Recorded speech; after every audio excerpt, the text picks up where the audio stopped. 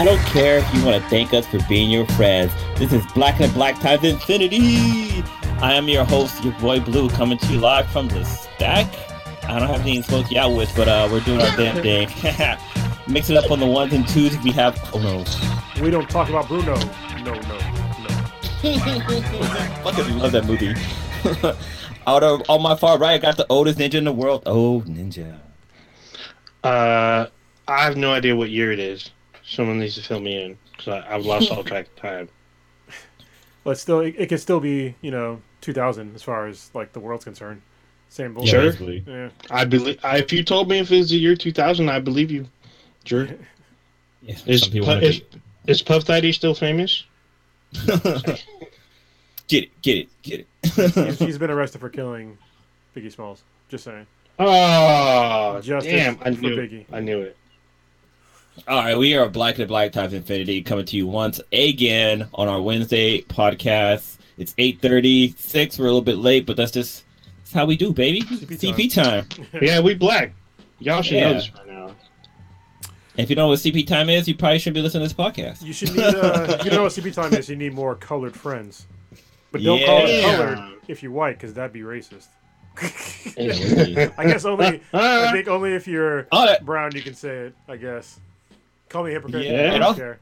That kind of also brings up the Twitter thing that was going around last week about the whole hashtag. We got to talk about that. But let's do our normal intro. Kronos, you got some stats for us? That I do. Listener of the week would be Black Schwartz. What's going on, fam? Dude, I love that name. That's an awesome name. May the Schwartz be with you. Yeah. And first in chat is nobody just yet, but we're also kind of late. Actually, there's a problem with maybe the live stream.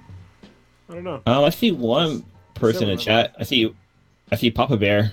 Okay, there's a problem with my side then. I can't see shit yet. So, oh yeah, we are. I'll keep fixing it. So Papa Bear's first in the chat. If you say he's in there, then he's in there. So. Yeah, he's in there. First one to the top. Papa Bear will be proud of my shirt. That my infrastructure is sexy. Just saying. Because should invest more in it. Just saying. Warrior fella jumped in there too. So there you go. You guys can see exactly who's in the chat, or are they actually chatting? I can see who's chatting. I can see who's chatting. Yeah. Okay, so I don't see anybody like chatting. What the fuck is going on here? This is really weird. Oh, and Mile High Blurred is in the chat. Thank you, Mile High Blurred, for your contribution. This is very odd. Well, I'll fix it on my end. Yeah, that doesn't show that it's streaming right now. I got a message that we're streaming. But for some reason... maybe it's back up for me. It says live. Okay, maybe this is it. There we go. Now I see it. Mile High Blur, thank you very much for... There you go. Right on time. Right when I said thank you. The chime went on. Damn. Thank you for doing it. I was about to say. Yeah. I actually heard it that time. We definitely appreciate it. It's awesome. All right. Ninja, man. I know you got one giant fucking champagne glass, a huge host for somebody out there, but you want to go over the RIPs? Yeah. Where are my notes here? There we go. All right. So we're going to pour out a mix of hyphy juice with some champagne. Going to call it that purple drink. The Bay Edition.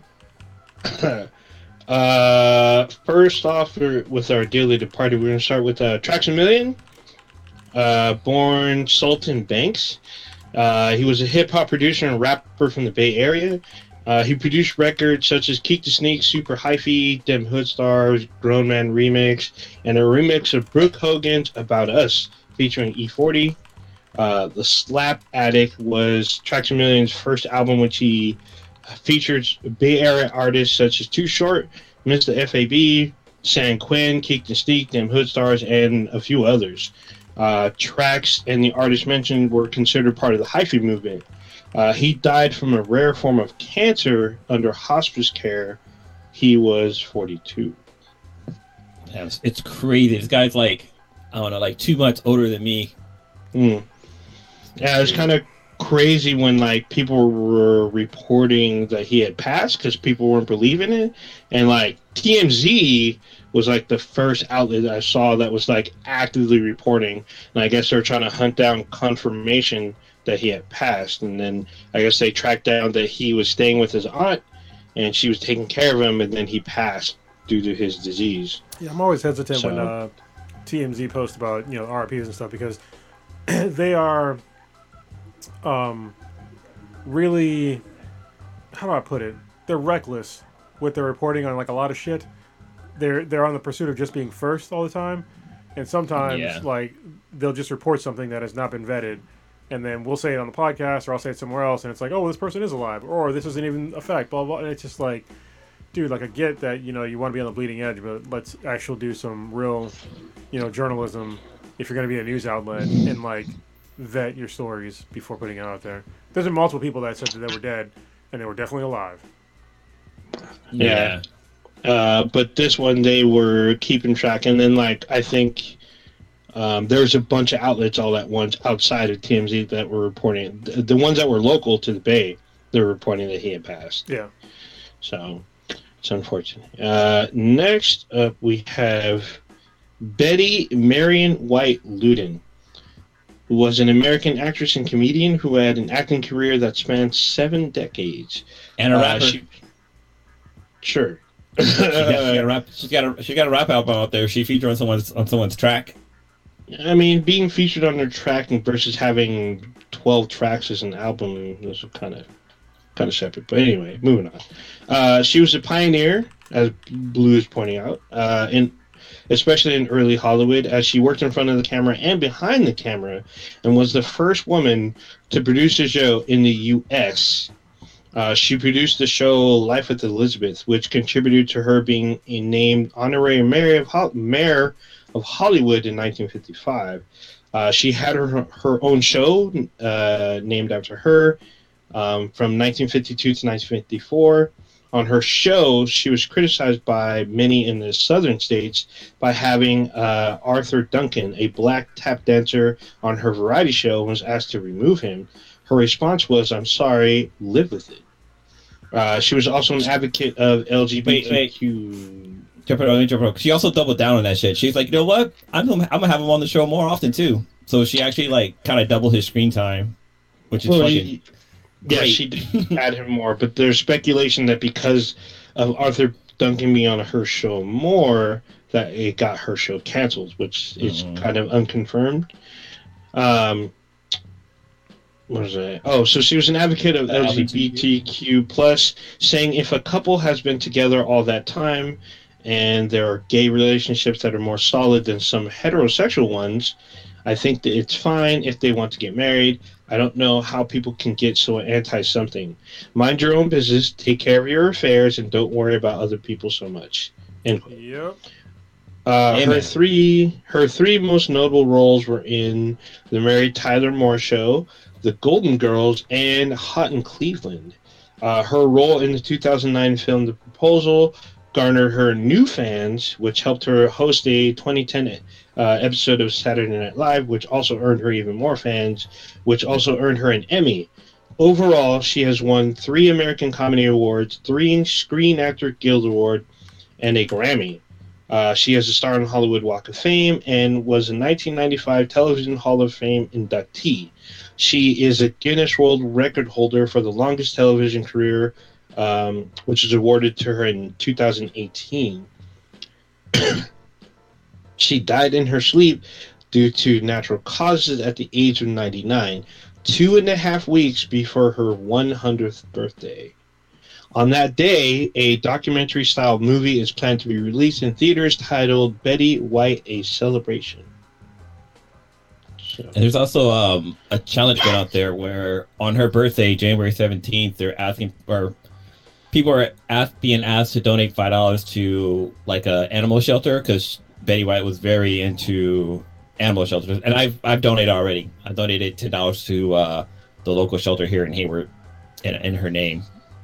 I mean, she's probably the most well-liked Hollywood celebrity across the board. Nobody says anything bad about Betty White. I mean, I'm pretty sure if you did, you'd probably get jumped in a dark alley somewhere.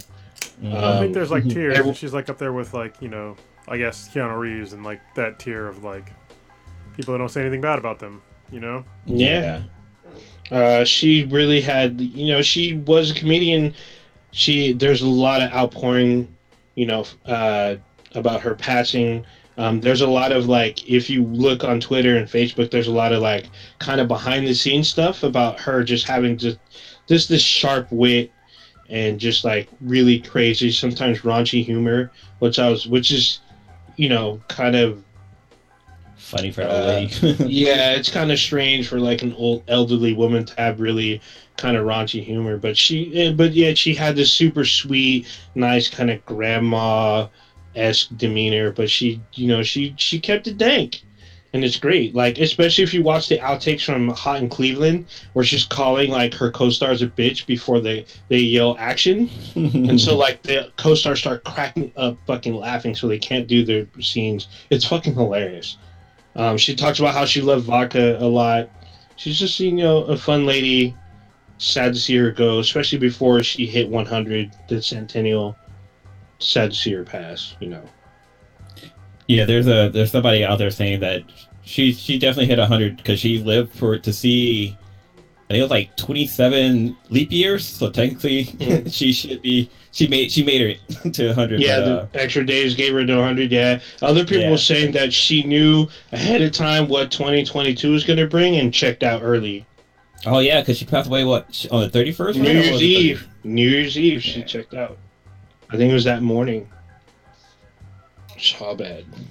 I saw some people on TikTok have posted videos, and this one guy said that like God is in heaven, talked to one of his angels, and the angel comes in and it's like, oh hey, I got the old lady, and he's like, oh okay, that's cool.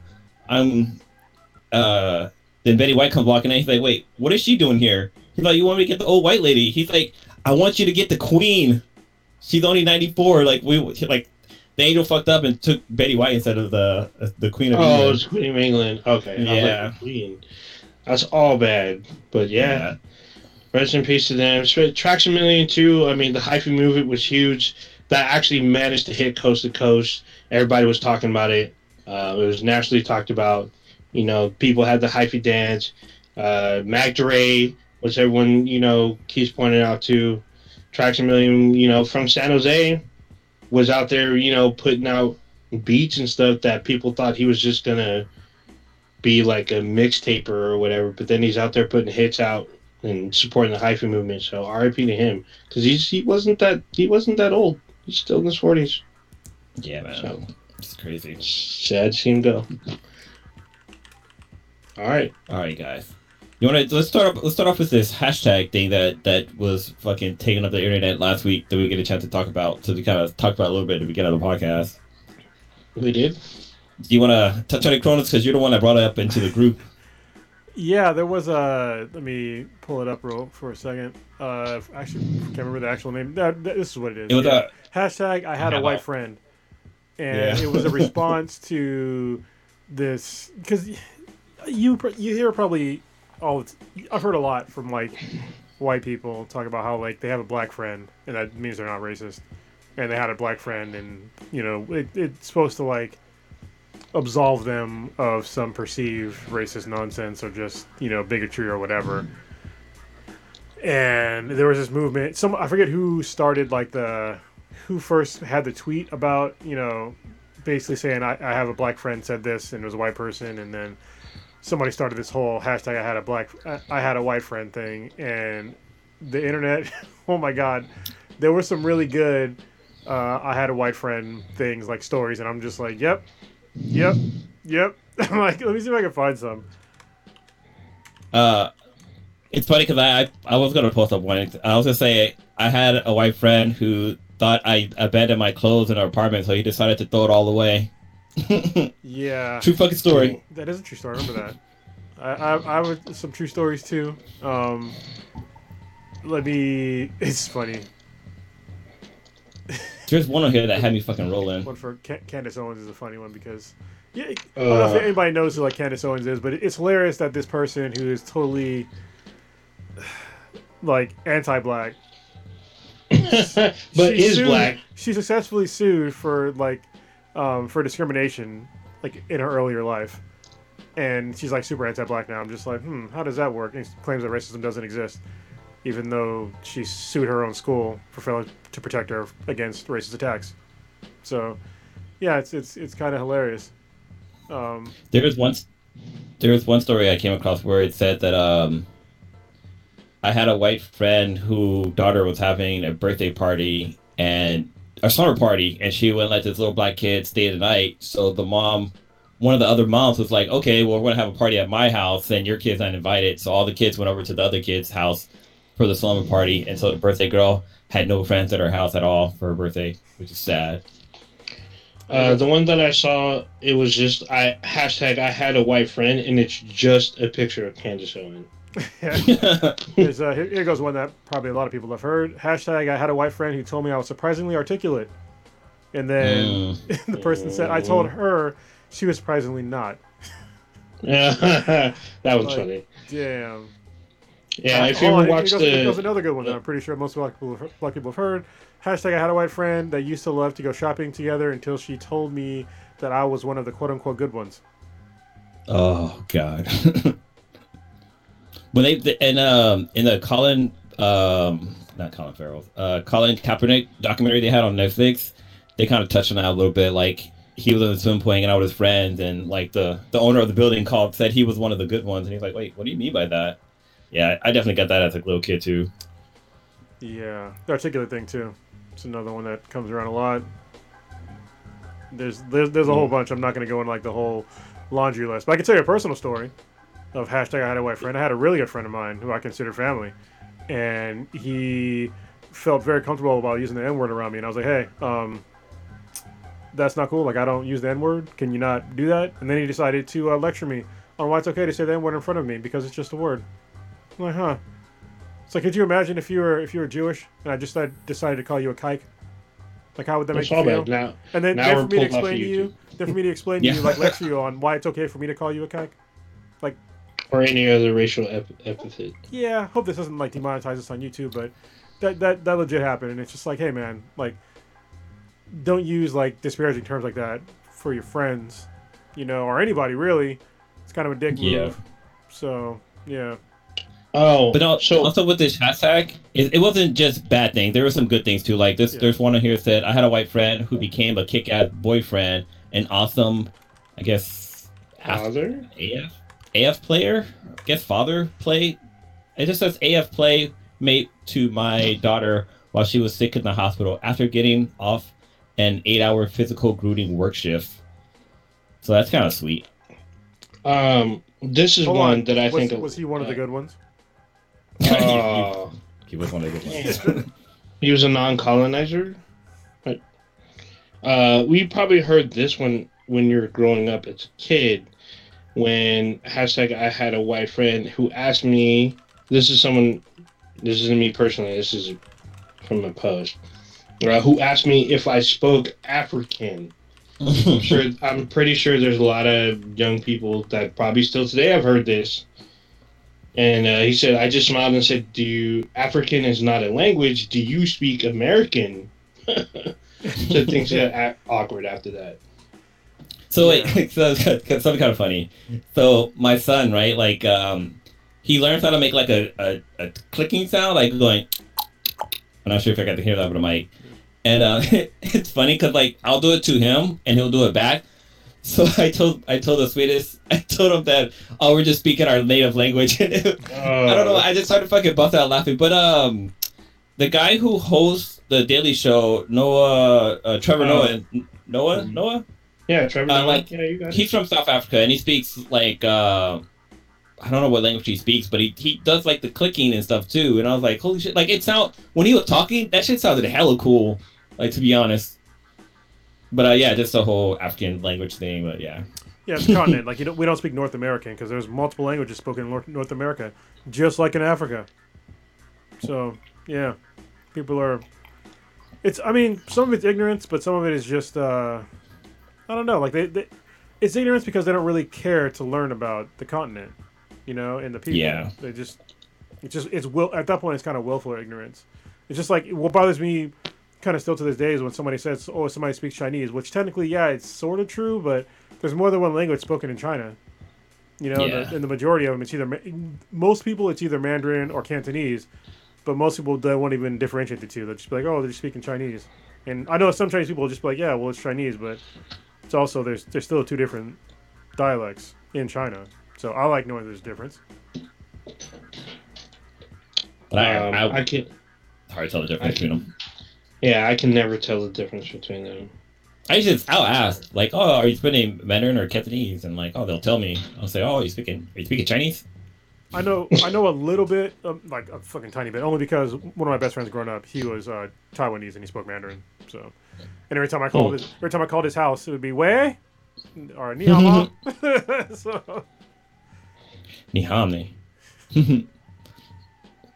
All right, so that was hashtag I had a white friend, but a lot of these are keyword is had a white friend because a lot of them stopped being friends with them. After a situation went down. Let me elaborate a little bit more on that, like the I had a white friend thing, because there was when it comes to like people saying that they have a black friend, I think that most people think they have black friends, but they really don't. Now, let me just preface this by saying something. If you think you have a black friend, let me just you happen to be European descent. Have you ever been to their house and shared a meal with them? If you haven't, you're probably not friends. They're probably like an acquaintance. So, like, most of my friends, we eat together. I've been to their house. I mean, except for, COVID is a little different, all right? Obviously, it's a little different, but I think that most people that are, European descent here in America, they don't understand that they get uncomfortable being in black spaces, but on the other hand, they expect black people to be very comfortable in white spaces. And I think there's a lot to be said about that. And most people don't even think about it. But it's like, hey, would you be comfortable with like a house full of black people? Meanwhile, I have to come to your events or, to work or wherever, like it's full of white people. And sometimes it can get a little uncomfortable for people. And yeah, they don't understand that there's a struggle there. And they just kind of dismiss it because it's a little different when you've never really been in a space like that before because you would never even consider it. So, yeah, I'll leave it at that. Reminds me of, what's his name? Oh, Bill O'Reilly. When Al Sharpton invited him to Harlem, and he thought it was going to be all trashy, and they went to a really nice restaurant. He was, like, super surprised. I'm like, what makes you think that he was going to take you to a restaurant that was going to be full of roaches and all this stuff? Like, that made no sense to me. But for him, he was legit questioning where he was going. To me, that just showed that Bill O'Reilly either had black acquaintances and had zero black friends. Yeah, and it's okay. I mean, just be honest. Like, if you don't have black friends, it's okay. I don't actually have friends of pretty much every ethnicity. So. Yeah, same here, which is great. I'm thinking like. Wait, what? Well, there's one kind of piggybacking off of like you're one of the good ones, or you are. So there's this one says I had a white friend who told me you don't talk black. I told her speaking with intelligence isn't reserved for white people, and it's funny because when I met my brother on my dad's side, like I every time I think about this, I kind of hate myself for thinking this, but like I was like, wow, he sounds really white talking to him, but he's same skin tone as me, like, and it's what's also funny is he thought the same thing about me. It's like, wow, he thought he got a white. Yeah, that's like some racist shit that's on the black side too. It's just like people that say that we sound white. It's like, no, like this is just the way that people normally talk. Like I don't have some other accent. I'm not, this is the way I normally talk. So usually I curse more, but I mean that's about it. Yeah, it was weird for me when I met somebody from like the South. And they said I have an accent. I was like, wait, no, dude, you have the accent. He's like, no, you got that Hollywood voice. Like, you just don't sound right. I was like, oh, dude, that was like the weirdest thing I've ever had somebody say to me about the way I speak. Yeah, it's because you're in their element. So where you go to where they live, everybody sounds the same. And so you're kind of the outsider going in. I had that same thing when I was in the South. Like, everyone's like, you sound funny. I'm like, what do you mean? And they're like, you sound like you're from the islands. I'm like, the islands? They were implying like the Jamaican Islands. Oh. Or the Cayman Islands or whatnot. I'm like, no, I haven't even been over there. Like, you sound different. You have like some kind of accent, which is weird to me. But then I realized that I'm not from the South, so I'm going to sound different because I'm from the West Coast. So. Yeah, and to be fair, though, like, I think, at least for me, when I was younger, I used to think that people with a Southern accent sounded dumb. But I've since, corrected that within myself because I've worked with so many people in IT that are really smart people that just happen to have, a Southern accent. And they're not dumb. They just speak with an accent that I'm not used to listening to. And it doesn't help that, if you watch, like, Hollywood movies, people that have Southern accents are usually portrayed as stupid. So that was something I still, to this day, every time I hear somebody with a Southern accent, don't think they're dumb just because they have an accent. It's crazy. I was dating this one girl. She was Chinese, and it was crazy because, like, I didn't realize I was doing this, but I would say ask, like, let me ask you a question. Yeah. But she kept pointing out, like, you keep saying ask, like, why aren't you saying ask? I was like, wait, what? Like, I thought that's the way I've been saying it for, like, all my life, and, like, literally I had to, like, sit there and force myself and concentrate to say ask. And it was just so fucking painful for me. And it wasn't until, like, later on in life that I realized that, like, it wasn't just me. Like, it wasn't like I was the only person saying that, or it was the way I was raised. Like, it's, like, kind of common for... I wouldn't say just black people. Just say it, Blacklist. Prodigy's not here. I'm going to say it for you, Blacklist. But no, like, other black people say ass, too. And, like, they're... kind of intelligent as well, so it's just interesting how the English language works. But the message always gets across. Mm-hmm. Like, you might have heard me say act, but you understood the sentence structure that came out of my mouth. Yeah. Oh yeah. That's what's funny. I mean, as long as you're communicating and you get your point across, they know what you're talking about. They know what the fuck you mean. Oh shit! Was there an earthquake today? I was somewhere down south. There's an earthquake every day. Yeah, pretty much. Question is, did you feel it or not? Did you feel that? Yeah. Is that what she said? Is that what she said? Or he said? Or... Yeah. Oh, that's what she said. Oh, damn. That's why it's all bruised. Damn. All right, guys. We're going to go first. Or second. Oh, wait. Hold on. What was the Cronus's opening, the Bruno thing? What's this about? I keep seeing this. Oh, yeah. What is it? What is it? Encanto. Oh, it's from Encanto? Oh, okay. It's a pretty good movie. Yeah. Yeah, it's on Disney Plus right now. I think it dropped, like, last week. I watched it, like, probably, like, 5 times already. Really? Yeah. Dude, the movie's just enjoyable to listen to, like, the storyline, and, like, it's just, I don't know, it's not, like, the greatest of the Disney movies, because this isn't Pixar, this is actually Disney. It's, like, Moana was a really good movie. Like, that one had, like, a lot of, like, jam and jingles to it and stuff like that, but this one just, haven't seen it. It just fucking flows, man. And then, no one talks about Bruno's song. It's fucking catchy as hell. Like, it is. Yeah. It's a huge fucking earworm. That thing would be playing your head on repeat. Like, so it's like that toss a coin to your Witcher and Agatha on Lawn type. Oh yeah, like the Swedish had told me to shut up because I keep going around the house singing it. Damn. It's like that song and the girl that was strong, the woman that was strong. Oh yeah, the Under Pressure or whatever thing. Yeah. Yeah. That's pretty funny. But dude, like. So yeah, this is a Disney movie that's based off the Colombian family. The family gets superpowers. So like, there's a daughter. So there's the grandmother, the abuela. Abuela, yeah. Shit, I couldn't think of my Spanish words, but yeah. So she has this candle that grants her kids power. So she has triplets. And one triplet can control the weather, one can control, one can heal you, and the other one can predict the future.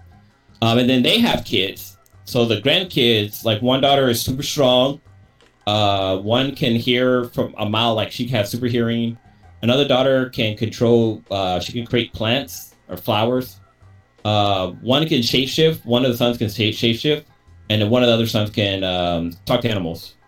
But the one girl, she doesn't have powers, and she just kind of just living this life with a super fucking family, which sucks. But her name is Mirabelle. Yeah, Mirabelle. But yeah, it's just kind of like seeing the world through her. What's interesting, it's hard to determine what age she is because I want to say she's like in her teens, but I feel like sometimes she seems like she's like in her 20s, which is kind of weird. But yeah, but she's also the first, not the first, but she's a Disney primary like character that has glasses on, which a lot of people are talking about. I mean, there's other animated characters that have glasses, like Smee from Peter Pan, the guy from Treasure Island, the guy that Michael J. Fox. Oh yeah, the main guy. Yeah, that guy has glasses. But yeah, she's like the first female antagonist or main character that's wear glasses like the entire protagonist. Protagonist.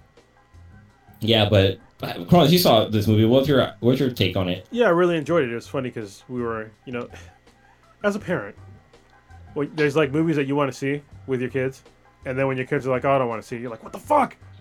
Like, I want to see it. So we finally got her to sit down and watch it. And she liked it. Now she watches just So what she does now is she'll watch a movie and then she'll go on YouTube and just watch the clips of the movie. I'm just like, what the fuck? Oh my gosh. Whatever. I'll have to get used to this with the new generation. I'm just like, we can watch the whole movie, but she just wants to watch the clips of the movie. So she's just like watching this. Go ahead. She's just watching the parts of the songs. Yeah, she watches the songs and like some of the other clips of like just random shit, and just like you can watch all these together in a row. It's called a movie. in order. Yeah. What's really crazy is that I've seen people post about this movie, and they're saying that I talked about this in the chat, that this movie it's not a kids movie. Not meaning that kids can't watch it, but like it's more geared toward adults because they talk about like adult matters, mainly around like mental health and I guess being in a toxic family. What it comes down to. Well, I think it's actually good for kids to watch something like that because I think that you'll see as Sebastian grows, Blue, kids they can actually pick up on like way more things than we give them credit for, like most parents, me included, and they just need time to like process it as they watch it, because I'm sure they've seen like in family structures like people that we don't talk about in our families, or other more complex issues, but they pick up on it and they know that we don't talk about this person, or we don't do this, or we do this on certain days, and we can't be alone with this person, shit like that. There's like fucked up things and like families that happen that we just expect our kids to kind of deal with, and I think it's cool to see these more complex issues in a movie like this. So yeah. Did you see the little animated short, the one with the raccoons? Yeah, with the raccoon. I don't think I did. I think it dropped at the same time. It was a movie that if you saw the movie in theaters, it played before in Encanto, but Disney released it on Disney Plus too. But that was a good one too. That was about family and like the one generation teaching the next generation, and it just I don't know. That one was like. It's not a tearjerker, but like kind of being a parent, I was like, damn, like, yeah, this kind of makes fucking sense. It's basically about like a parent being so structured one way, they kind of put that same value onto their kid, and that kid, once they become a parent, they kind of realize like, what the fuck am I doing? I'm just rinsing and repeating like what I've learned from my parents. So it's really cute what they did. Like. Disney does a really good job with these little animated shorts. Yeah, I like the whole. Especially, I love that. I don't think Disney gets enough credit when they delve into other cultures, because it's almost every single movie that they do now when they deal with like other cultures besides European cultures, like they'll get shit from people about they're doing this and that, but I'm like. Honestly, I love that they do this because I'm getting insights into these cultures. Obviously, a Latin American culture, most people in California are very familiar with. So these concepts of things are like not super new to us.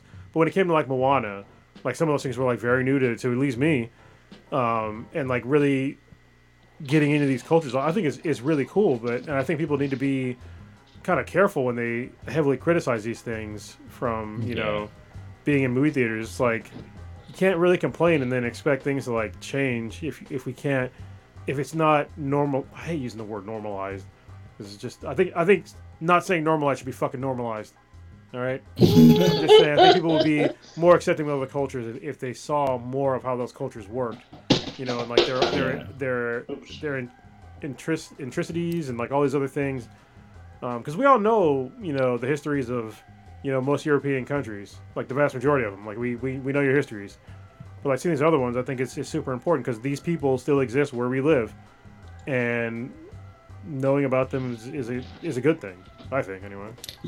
Yeah, because I remember with Moana, like people were saying like, oh, like the Maui, he thought why he's so fat and this and that, and like I don't think that was coming from like actual Polynesian people. Like it was coming from like I don't know. I felt like it was coming mainly from European, I guess from white people. I'm sorry, and, which movie? From Moana. Oh. You know remember how they were saying that Maui was why they portray him so fat and this and that. Like I don't think like at least for some of my Polynesian friends, like I was like, hey, well, how do you feel about Moana? I think we even had somebody on the podcast that we asked them about it, but like, yeah, everybody's like, well, yeah, that's just some of the people are that way. Like he wasn't fat, he was just fucking muscular, and a lot of little people a lot of Polynesians are really big people. Like they're fucking always out there working hard, so they just have that body type. Yeah, when I was in Iraq, obviously this does not account for all of the people in Tonga, yeah. But the Tongan Marines, every single one of them were fucking gigantic. And I was just like, I think the smallest guy I saw was like maybe 6'3", and like super built. And I was just like, okay, like that's just you guys are just built bigger than what I'm used to. But obviously, these guys were like they were in the military, so I've never been to Tonga before, so I have no idea if that's how they all appear to be. But those guys, goddamn, yeah, they were big. All right, cool. So yeah, if you haven't checked it out yet, check out Encanto. It's on Disney Plus if you have Disney Plus, or you can try to watch it in other kind of means. I think it's still in theaters.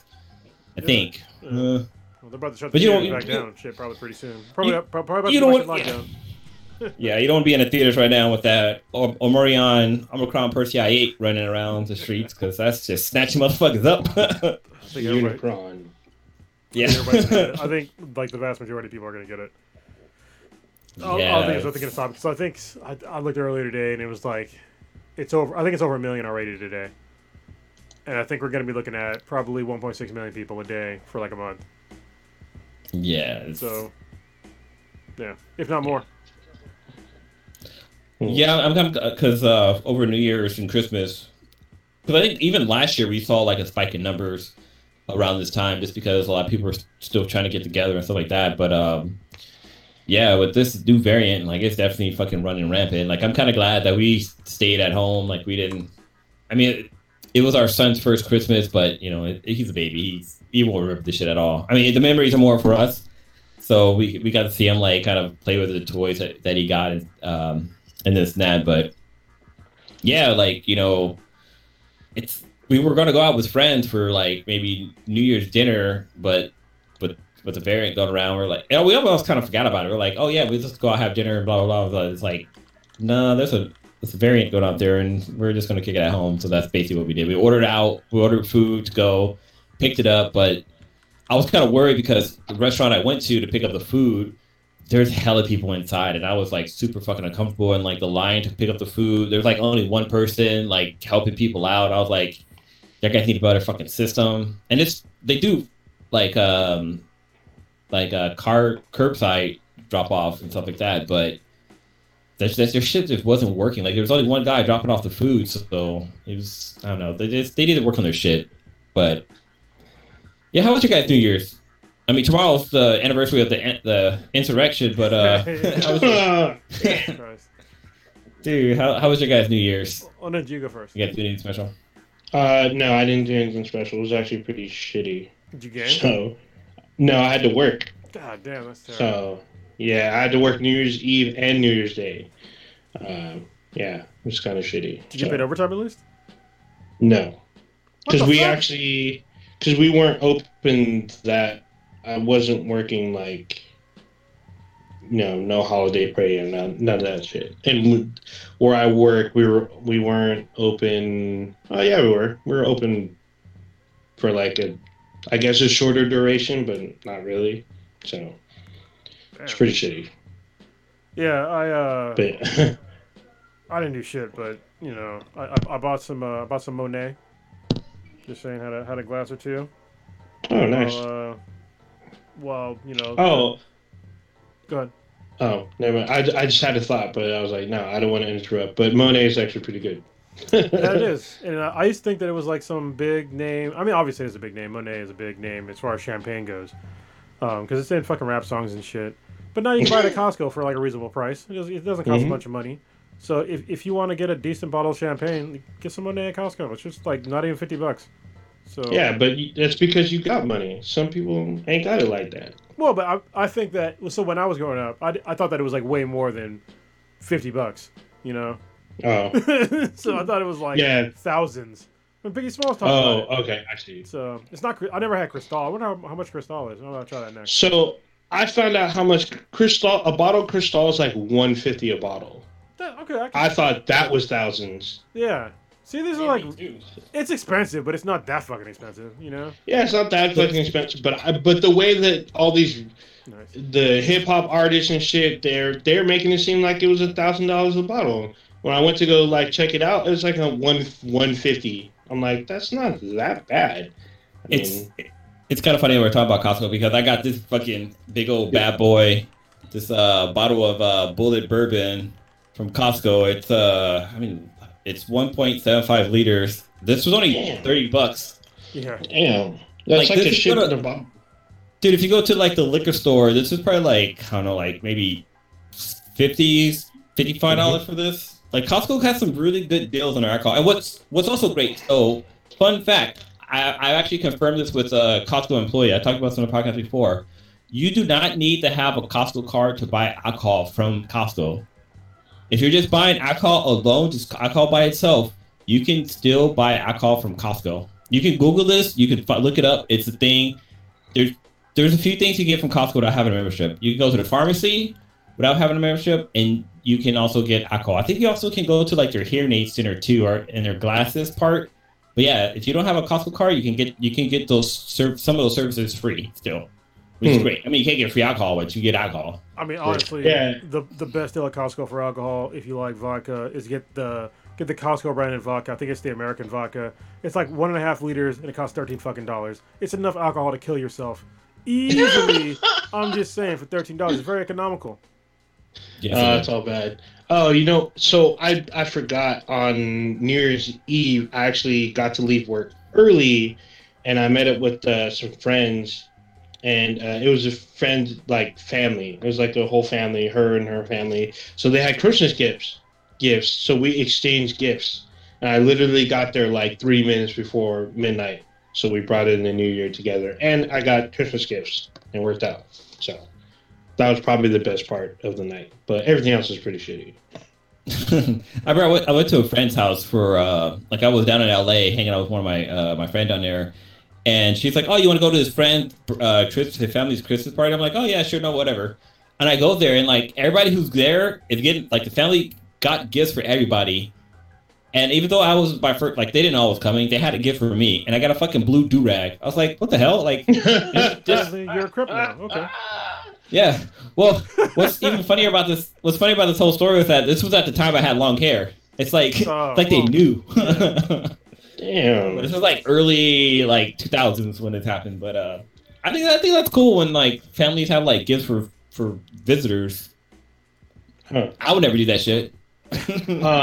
So I want to kind of jump back to the COVID shit just really quickly. Yeah. So seeing what's going on out there, like I know I keep saying take-home test, but I guess that's what it is, the COVID at-home test.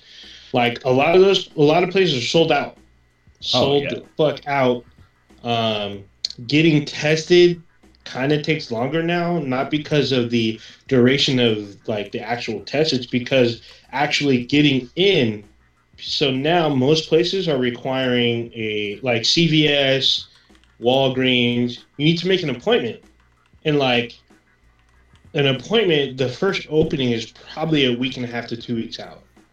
So if you're trying to get tested or whatnot, Like if you're going to a walk-in spot, you're looking at like a line of like a 4-hour plus wait for a walk-in. Yeah, like for making an appointment, like even making an appointment, like by that time, like the symptoms and stuff are already gone. I mean, I guess would you'll still test positive, right?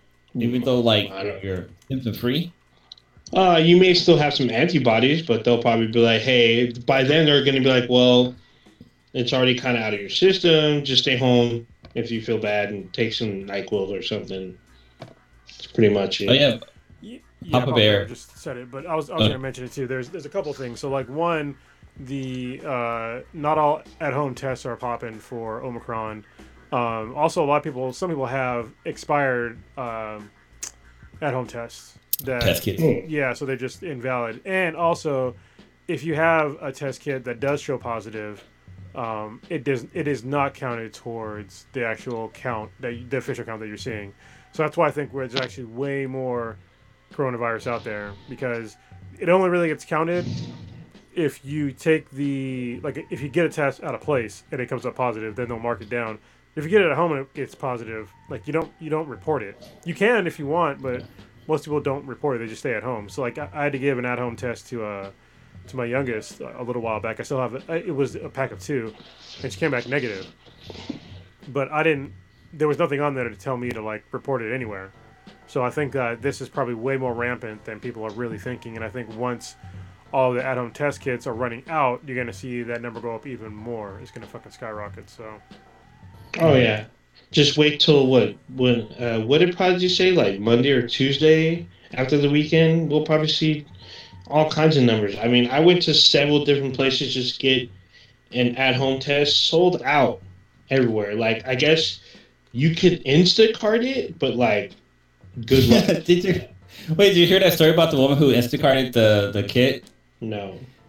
So apparently, she got a fucking a colon kit or something like that. Someone test her colon or some shit. What? Test your dookie?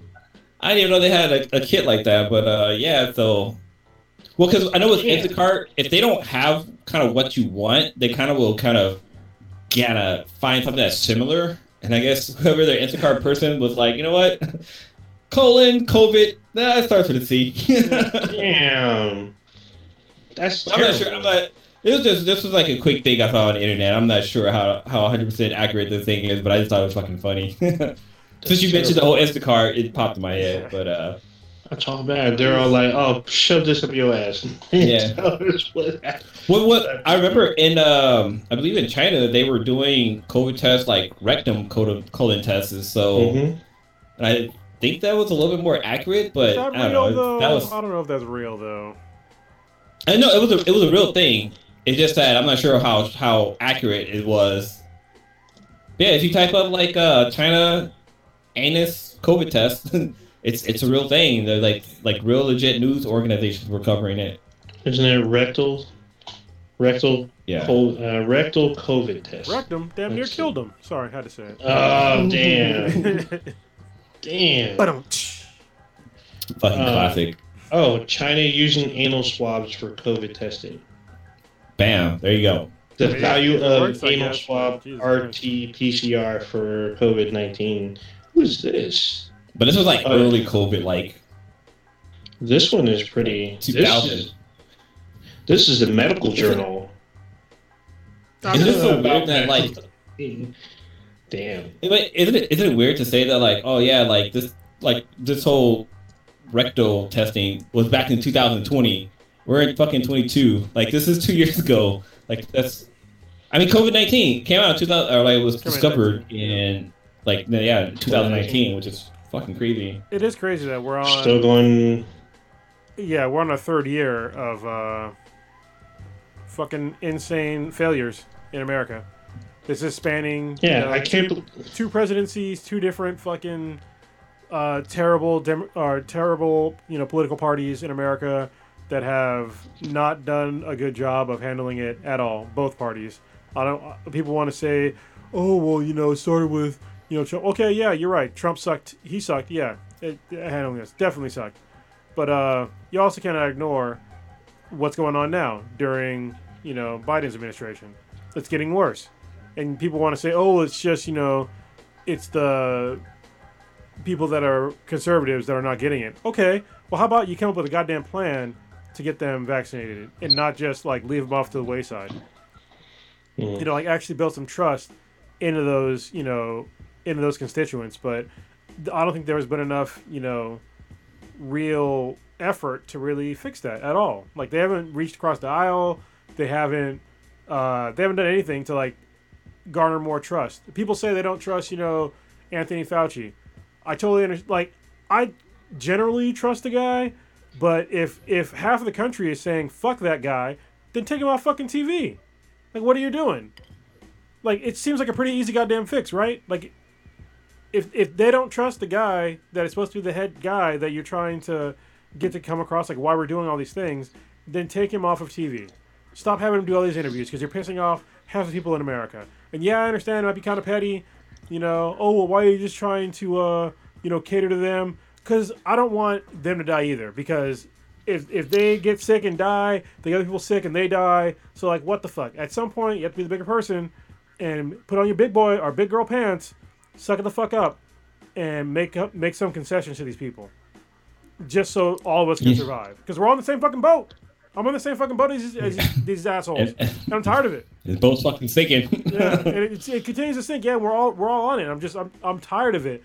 And I'm tired of like the us versus them mentality, because when we're talking about us versus them, like I think there's too much of that shit on the left. And I was sort of on that side for a little bit of like, hey, kind of fuck those guys, but this is where fuck those guys have brought us. Yeah. Is where we're at now. So new plan, please, immediately. Yeah, we definitely need a compromise. Like we need to make America great again. Oh my god! I don't see any of the people from on the right gonna want to build trust with or find a happy medium. They're just more like, fuck those people. You people are simps. You people are, because I witnessed it today. There was a line for COVID testing, and somebody's driving by honking at the line, and they're just like, "You guys are suckers." It's like, why are you trying to yell at these people that want to get a test? I'm pretty sure they assumed that they're getting the vaccine, but there's all these people that don't trust the vaccine for whatever reason. I don't think they're convincing them of trying to get it is a very, very tough uphill battle. Dude, it's kind of crazy. It's easier to get vaccinated than it is to get a COVID test right now. Oh yes. I witnessed it. I witnessed that today too.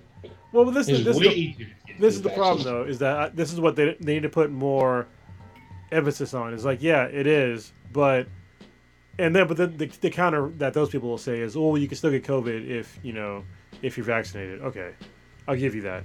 The thing is though, is that if you get COVID and you're vaccinated, you're far less likely to get seriously ill and or die.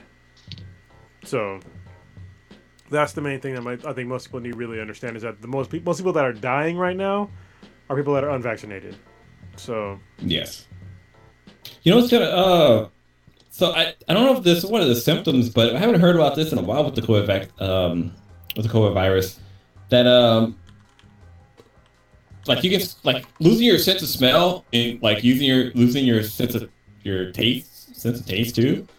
Like, could you imagine not being able to like smell things and taste food? Like, yes, like everything would just be fucking bland and. So you explain something similar to this? Yeah, like usually when I get sick in the past, like I'll have a severe runny nose, and you lose your sense of smell, which means you lose your sense of taste. So when you're trying to eat stuff, the only thing you can sense is if it's hot or cold. So it's like, this is just weird. Like, I hate tomatoes, but when I can't taste them, it's kind of weird eating a tomato. Because there's no, like, you just feel the squishiness, but you can't really taste it. So yeah, like I could imagine not being able to taste like food. Like, holy shit. Like, I mean, I'm not I mean, with food, it's kind of, for some reason I've been kind of like bored with food, but like if it's just like bland and nothing, like if you're eating at a hashtag I had a white friend's house, it's just no seasoning, no fucking seasoning and shit. That's racist. Like, what the fuck am I eating? That probably was super racist, but it's hilarious. But no, like I don't know, just not being able to taste something. Like why? Like yeah, it sucks because you need nourishment, but you won't get enjoy what you're eating. You'll just know that you need to eat because you're hungry. You'll feel hungry. But there's times where you're sick and you won't feel hungry at all. But you need to eat to get nourishment to be better. Yeah. That's probably the toughest part. This is a horrible, I can't get the word, something that's similar to not having your sense of taste or whatever. it's like having sex with a girl that just lays there. Oh, she dead fishes? Yeah. Yeah, probably. Yeah. I mean, you still get where you need to go, but it wasn't fun. Yeah. Enough of this stuff. I got to talk about something that's on here. I got to bring this up. I don't know how long it's been out, but all the episodes are available. This is off of an acclaimed science fiction writer, the TV show Foundation on Apple TV. So I have no idea when this came out. I didn't double check, but I watched the first 3 episodes, and it was definitely interesting. I was captivated by the trailer, and I just wanted to check it out just to see how it was because I was watching with my cousin. He's like, "This looks pretty cool. Like, we should check it out." I'm like, "All right." So they dropped September 24th. Oh, so it's been around for a little bit. Yeah. Been around for a couple months, yeah. So I was like, "All right, let me see what this is about." Like, I'm not a huge Isaac Asimov fan. Isaac Asimov. God damn, how fucking dare you? Sure. Say his name right. But I respect his work because he's a very brilliant person, but he was kind of an ass. But the show was very, very it reminds me of Dune with more cityscapes and water. So it was just like Star Trek. No, I mean I want to say it has a Star Wars kind of feel, but it has no, it definitely does not feel like Star Trek. It feels a little bit more. It feels more on the Dune side, but with spaceships and cityscapes and stuff, and a doomsday clock type situation going on. I mean, basically the premise of the very first episode, which felt like a 90-minute movie almost, was this young girl wins she literally wins a math contest to meet her idol, who's a teacher, and comes to find out that she goes through all this trouble to meet this man just to find out she's going to be arrested because he discovered a theorem that predicts that the whole empire that they're in is going to fall, and the people in power do not like this, and they say that he's heresy, so they want to try him for treason. And because she won the competition, they feel like she's the only one that can prove him wrong, and she double checks his math and finds out that he's correct, and all kinds of craziness ensues. Martyrs start coming out, and suicide bombings, and conspiracies start coming up. It was very, very interesting. But then it does time jumps, so it shows what happens in the past a little bit, but then it jumps 20 years into the future. Then it goes back a little bit, 5 years, and goes back to current. So, but it's not jarring. Everything seems to line up in place. You don't get lost. There is a lot of math involved, but they don't beat you over the head with it. They don't go super in depth, but they go just enough to where if you're a math nerd, you're going to get a little wet. But if you're just a science fiction nerd, you're going to be intrigued. And I watched 3 episodes. I was I was impressed with the series as far as it was. There's 10 episodes, so there's a lot. there's a lot going on. I feel like they didn't start with the first book, but went to the preludes first, from my understanding of the series, and it was very, very captivating. It was super incredibly visually stunning. Like the landscapes and the CGI was actually really well done. They put money into the show, guaranteed. Yeah, I don't know. Oh, go ahead. I feel like Apple TV has been kind of coming up because I hear a bunch of, like, everybody's talking about a lot of shows that are on Apple TV or Apple. Is it Apple Plus or is it Apple TV? If I can't remember. It's Apple TV Plus, I guess. Because I guess there's the TV and then there's TV Plus. Yeah.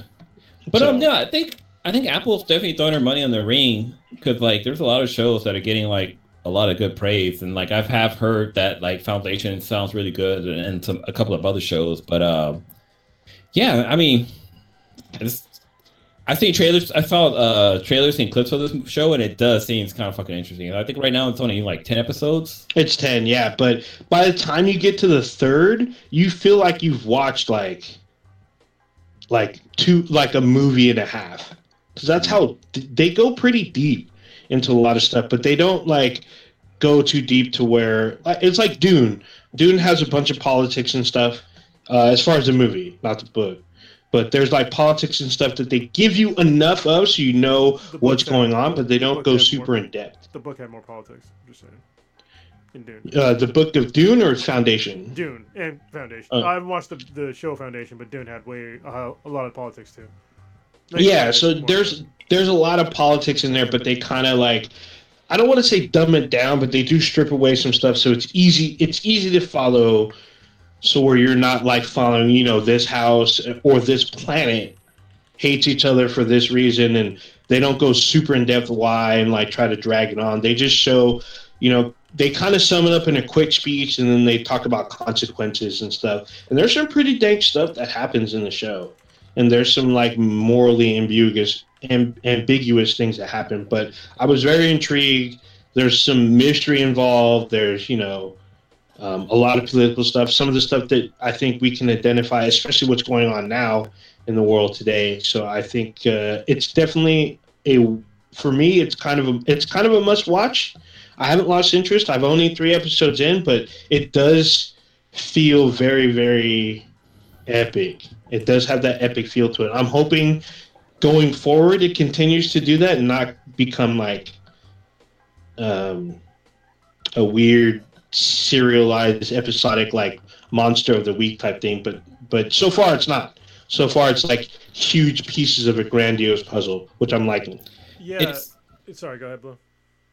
No, I was gonna say it has pretty average like ratings, like Rotten Tomato gives it 70%, but I kind of, I want to say fuck the whole rating system because that shit doesn't represent the fucking people. Like, it's just fucking random ass critics and this and that. So yeah, but like I said, I'm only 3 episodes in. It could turn to shit like in the next like 7 episodes. So I don't know, but so far I'm liking it a lot.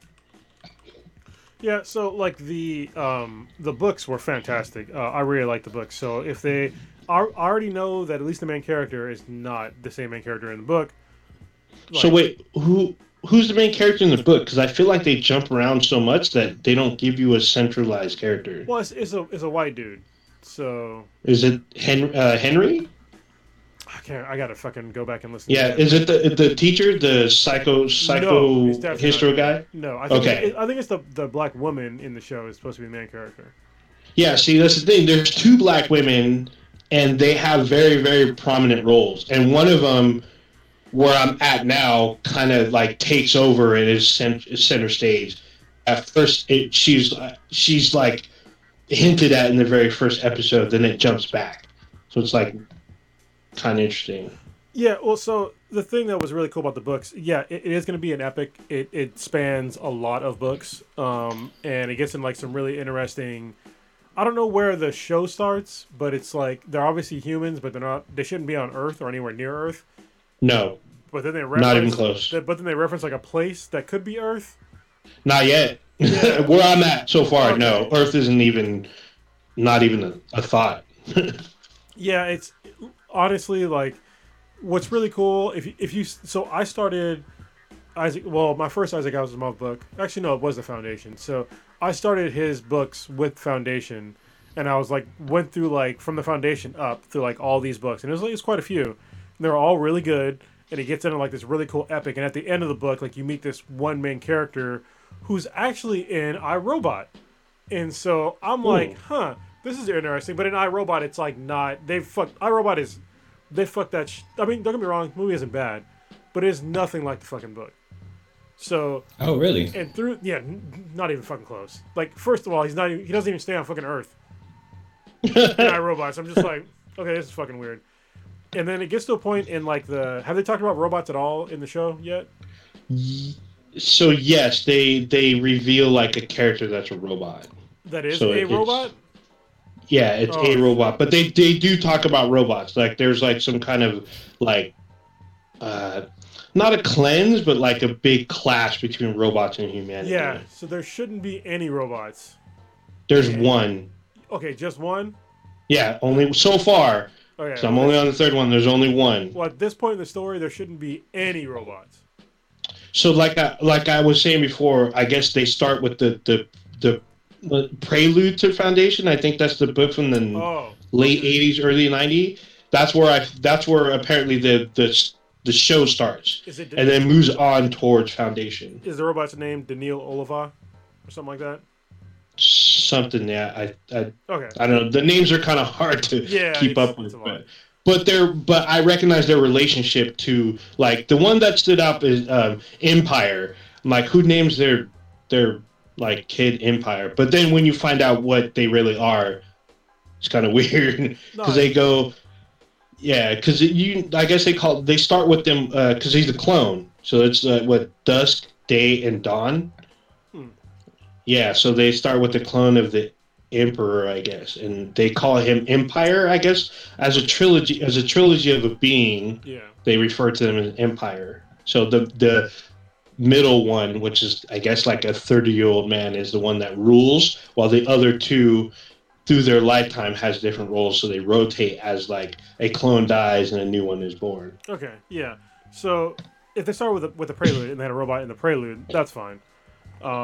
But there's like I remember I was reading the book and I was like, they have all these fucking spaceships and shit. Why are there no robots? Like, because when you read the Foundation book, there's like, obviously it's on the prequel. And it's just like, as you start reading it, you're just like, well, they have all this stuff. Why are there no robots? And they talk about, well, there's no robots for a reason. You're like, well, what's the reason? And they get into it like way later in the series. And it's like, oh, holy shit. And then that's when you realize that there's like a whole, that's when I started looking up like, what's going on with the robots in these books? And then it's like, oh, well, there's like the Foundation books. Is like, so iRobot is actually the start of the actual story. No shit. And it starts on Earth. Oh shit. And so like where you're at now is like thousands of years from Earth. And so and that's where I started. I mean, you kind of get that notion because the tech, because they introduce you to like tech, like epic like ships that like it's weird because it feels like there's similarities to other science fiction stuff, but this predates those. Like, there's like, it looks like a Mass Effect drive, but this was like literally 4 decades before Mass Effect even came about. But they use that technology to, warp to other spots, and then they have like these cryogenic, like weird stasis pods that they're doing, and they have like, I guess what Japan wants to do in the near future, they have like they don't call it a sky bridge, but it's basically like a giant elevator to space. Space elevator? It's basically what it is. But they call it something else in the book. They give it some other name. But what's crazy? Like when I remember I was a kid, I was like, why don't they like send out two rocket ships into space and have like a fucking line that just comes back down to Earth, and when they want to take somebody up, it's basically like pulling on 2 strings, so like. Those 2 rocket ships will shoot out a little bit and it will pull up the string and blah blah blah. But it's like it's a space elevator. It's basically almost how a space elevator will work. I can explain to you why we can't do that right now. We don't have Go things. For it. So we have to get things. First of all, it'd have to be like long as fuck. And don't get me wrong, I think eventually we're gonna get here because they're already talking. So the main thing about us getting into space, the main issue is that you have to have so much fucking force to get off the planet to escape gravity. But the main problem is now is that if you want to build like a space elevator like that, is that you need to have really the core that you're using, the materials that you're using. We don't really have enough of them to like have something that is attached to the Earth and then constantly being pulled upon around the Earth. Because basically, at some point there will be like zero gravity or near zero gravity, like it's gonna be constantly falling outside of our like at the very tip of the Earth's gravity. But in between those points, there's still a tremendous amount of tension, and so it's trying to figure out like the tension points of like all that material to get out into space, and that's the main problem right now. But there's a whole bunch of companies that are trying to solve that problem because that's the main issue of like just putting more shit into space is you have to use so much goddamn fuel to put shit into space. It's incredible. To break the atmosphere, yeah, and to build something, because there's going to be a point where not only it being pulled, but you got to think about at that height, there's going to be extreme weather conditions, mainly wind and cold. It's going to put stress on whatever kind of material that's going to be there. So fear that breaking and then just falling down, tearing apart some country is a real issue. Yeah, if it fell, it's so a lot of shit. I just did a quick Google search. I put in here how many miles to escape Earth's gravity, and you literally have to go. You need to travel roughly 62 miles upward to leave Earth's orbit or Earth's atmosphere, but you need to travel 25,000 miles an hour to break free of gravity. Yeah. So it's tricky. This is why we need transporters. Nah, fuck that. You're killing yourself. Stop. No transporters. Yeah, just reatomize yourself. Yeah.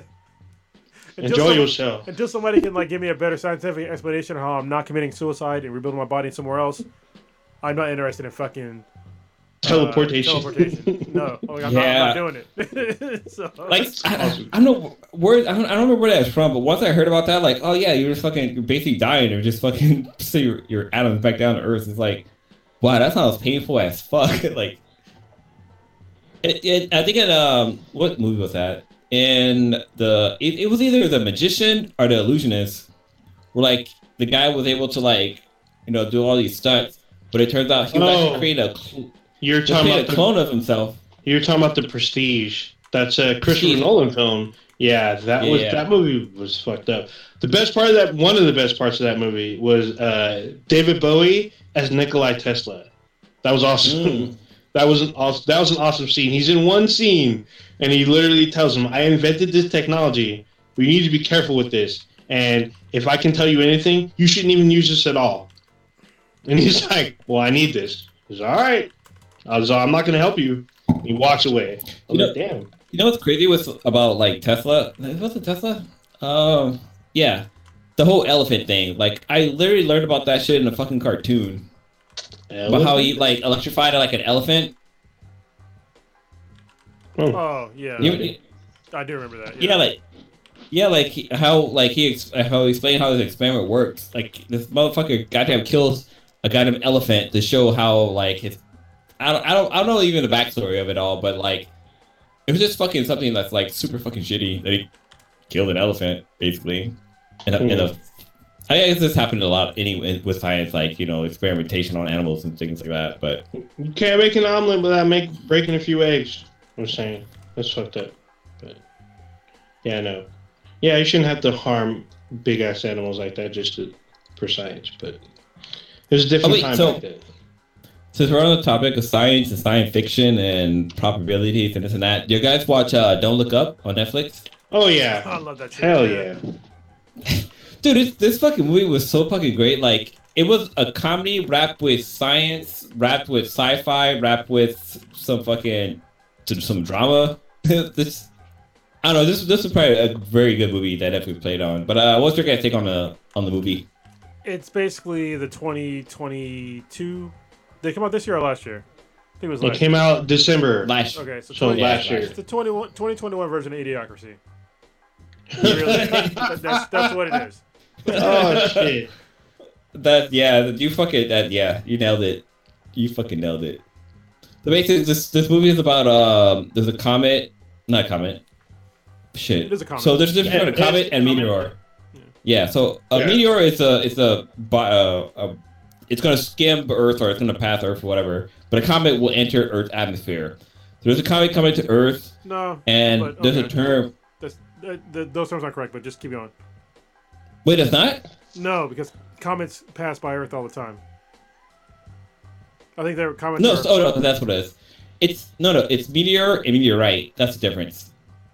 A meteor will pass Earth, but a meteorite will enter Earth's atmosphere. But I don't know, a comet, because there's like Halley's Comet, and that never comes to Earth either. That's why I was saying it comes nowhere near Earth. I think comets. I gotta look up the actual thing, but I know comets have tails. And it's usually ice or some shit. Mm-hmm. Yeah. Or as it's not even just ice, but it's like as it's coming closer to the sun or a star, it gives a trail of stuff. But a meteor doesn't give the similar kind of trail. I didn't take a whole bunch of Earth science, so I could be extremely incorrect, but I'm fairly certain what I said was correct. So apparently, a meteor is smaller than an asteroid, and then meteorite is a fragment of a meteor. Yes, meteors and comets are not the same, apparently. Yes, and actually I was mostly correct. Okay, a comet, defined, is a celestial object consisting of a nucleus of ice and dust. When it's near the sun, a tail of gas and dust particles are pointing away from the sun. And so that's why I saw so fun fact, so like you'll see it, even though a comet might be moving away from the sun, it will still have a tail that's facing away from the sun, which is weird. So even though it's kind of like going in reverse, the tail will still be going because the tail is always facing away from the sun. It's always because the heat from the sun is blasting the ice, the water, whatever is inside that comet away from the sun. So if you like, I remember I was a kid, I saw Halley's Comet, and I think as you see it leaving our atmosphere, it still will be facing toward the sun, even though it's going the opposite direction, which is weird. Anyways, so this movie, there's an Earth-ending asteroid coming to Earth, and some what's his name? Leonardo DiCaprio's character, as well as Jennifer Lawrence. Yeah, they discover it, and they do all the math. They figure out like, okay, yeah, this is definitely going to hit the Earth. They tell the president of the United States about this, and they just fucking play it off. I feel like this is probably like a play on the term of our previous presidency, who did believe in the COVID virus, but then like he becomes like kind of like a sexy doctor, which is kind of what happened with Fauci. Fauci, he kind of was like, what do you think? Is Fauci sexy though? If you're in on like Pornhub or X-Hamster or something, you click on mature content, then probably. I'm just saying though, I'm not gay, but if I was, Fauci would not be at the top of my list. Sure. At any age. Oh, okay. But maybe, I guess maybe for a scientist, can you think of any sexy scientists, either male or female? Yeah. How many scientists? Yes. Oh, Cara Santa Maria. Danica McKellar. 100%. She's at the fucking top, pretty much near the top. Wait, who? Cara Santa Maria. Oh, I don't know. I said Danica McKellar. She's a scientist. I put Cara above her. So really? Y'all don't know who she is? No, I have no idea who she is. Say that one more again for those folks who don't know. Cara Santa Maria. Tara Santa Maria? Cara, C-A-R-A, Santa Maria. Okay. Go ahead, Blue. But yeah. So yeah, anyway, so like the scientists discover that there's a Earth killer. So if you know the term, it's kind of obvious. There's a comet meteor coming to Earth that's the size of I think it says it's the size of Texas. So sorry, spoiler alert, just to let anybody hasn't watched it yet. But yeah, just if the movie came out before COVID, I'd have been like, okay, people aren't that fucking dumb. Like nobody's gonna be like, okay, I'm not gonna trust the science. But since this came out during COVID, I'm like, yeah, these are a lot of dumb motherfuckers because people are like, oh no, don't. So the movie's called Don't Look Up. so it's basically so there's scientists telling you to look up because the comet's there, but the political party's telling you not to look up. So it's like it's so fucking crazy how similar to this with the whole COVID thing. But yeah, it's really well done. I mean, there's a lot of comedy there. I think Leonardo DiCaprio does a really good fucking job of like expressing emotions, but then again, his character's a fucking dick. Like, I mean, he fucks up, but he does what he thought was right at first. He fucked who he thought was right. Yeah, he fucked who he thought was right. That's exactly. That's all bad. That's all bad. But then, like at the end, it's like if this shit was to really happen, like it would be just a lot of people wouldn't have fucking known. Like it would have just been it. And that shit kind of, I don't know, that shit. That's the part that was kind of scary with the whole thing. It was like, okay, if something was to happen, like, you know, what can you do? But one thing about the movie though, I thought was kind of weird is that, like, you know, they didn't show a lot of people kind of doing their, okay, shit, fucking the earth is about to end. I'm about to go over here and get as much strange as I can. At the end they did. But then again, it's like when they were super fucked, they were all fucking. Oh yeah, they were. But then again, it's like, you know, how can you get it up when you know that the world's going to end? Like, that shit will fuck with your head. So, like, literally, there's like an orgy scene. I mean, it's not like super prominent, but the camera pans over people fucking. So it's like that scene from Independence Day when like people are up on top of a rooftop having parties and like, welcome to Earth, aliens, blah blah. But you know, just replace that with the scene from Scion or from Matrix where everybody's having an orgy and dancing and raving and shit. No. But overall, I thought it was a good fucking movie. It was really, really funny, interesting, and even though it's got kind of mixed reviews on all the critic sites and stuff like that. Really, I've seen it get high praise across the board. I haven't seen anyone give it mixed, but I think it's got like in the 60 percentile. What? Where'd you see that? This was like a couple of days ago. So I'm gonna say this. Yeah. It's got 55% on Rotten Tomatoes and 50% on Metacritic. On Rotten Tomatoes. Well, you know. Yeah. It just proves that 50% of people are fucking idiots. Oh damn! Well, 2020 should really happen. I'm gonna say this Cara Santa Maria chick is pretty fucking hot, but I don't think she's as hot as Danica McKellar. Really? Just saying. Yeah, Wendy Danica McKellar is pretty fucking hot. I mean, I know exactly what you're talking about, but I don't know. She didn't do it for me. No, she didn't do it for me back then. So I kind of watched Wonder Years, and I was just like, whatever. But like now that she's a woman, she's pretty fucking hot. I mean, don't get me wrong. I'm not gonna say she's not attractive, but yeah, she doesn't do it for me. But also, she doesn't need to. By the way. Yeah, that's true. It's just weird. So Cara Santa Maria was dating Bill Maher, or is dating Bill Maher?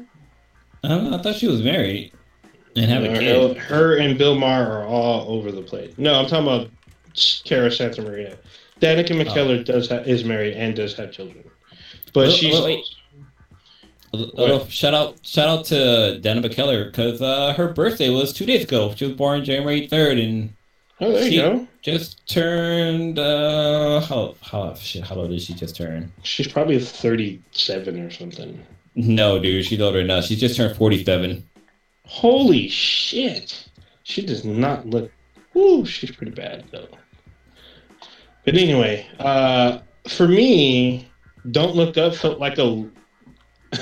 This is strange terminology, but it felt like a love letter to 2020, because there's too many similarities about what was going on. I mean, the president trying to deny stuff, trying to increase her poll numbers, her dumbass chief of staff's son, and then like her son kept complimenting her, like, "Oh, my mom's a smoke show." Like, you don't say that about your mom, but then again, you don't say like, "Oh, my daughter's pretty hot. If I would date my daughter." Yeah.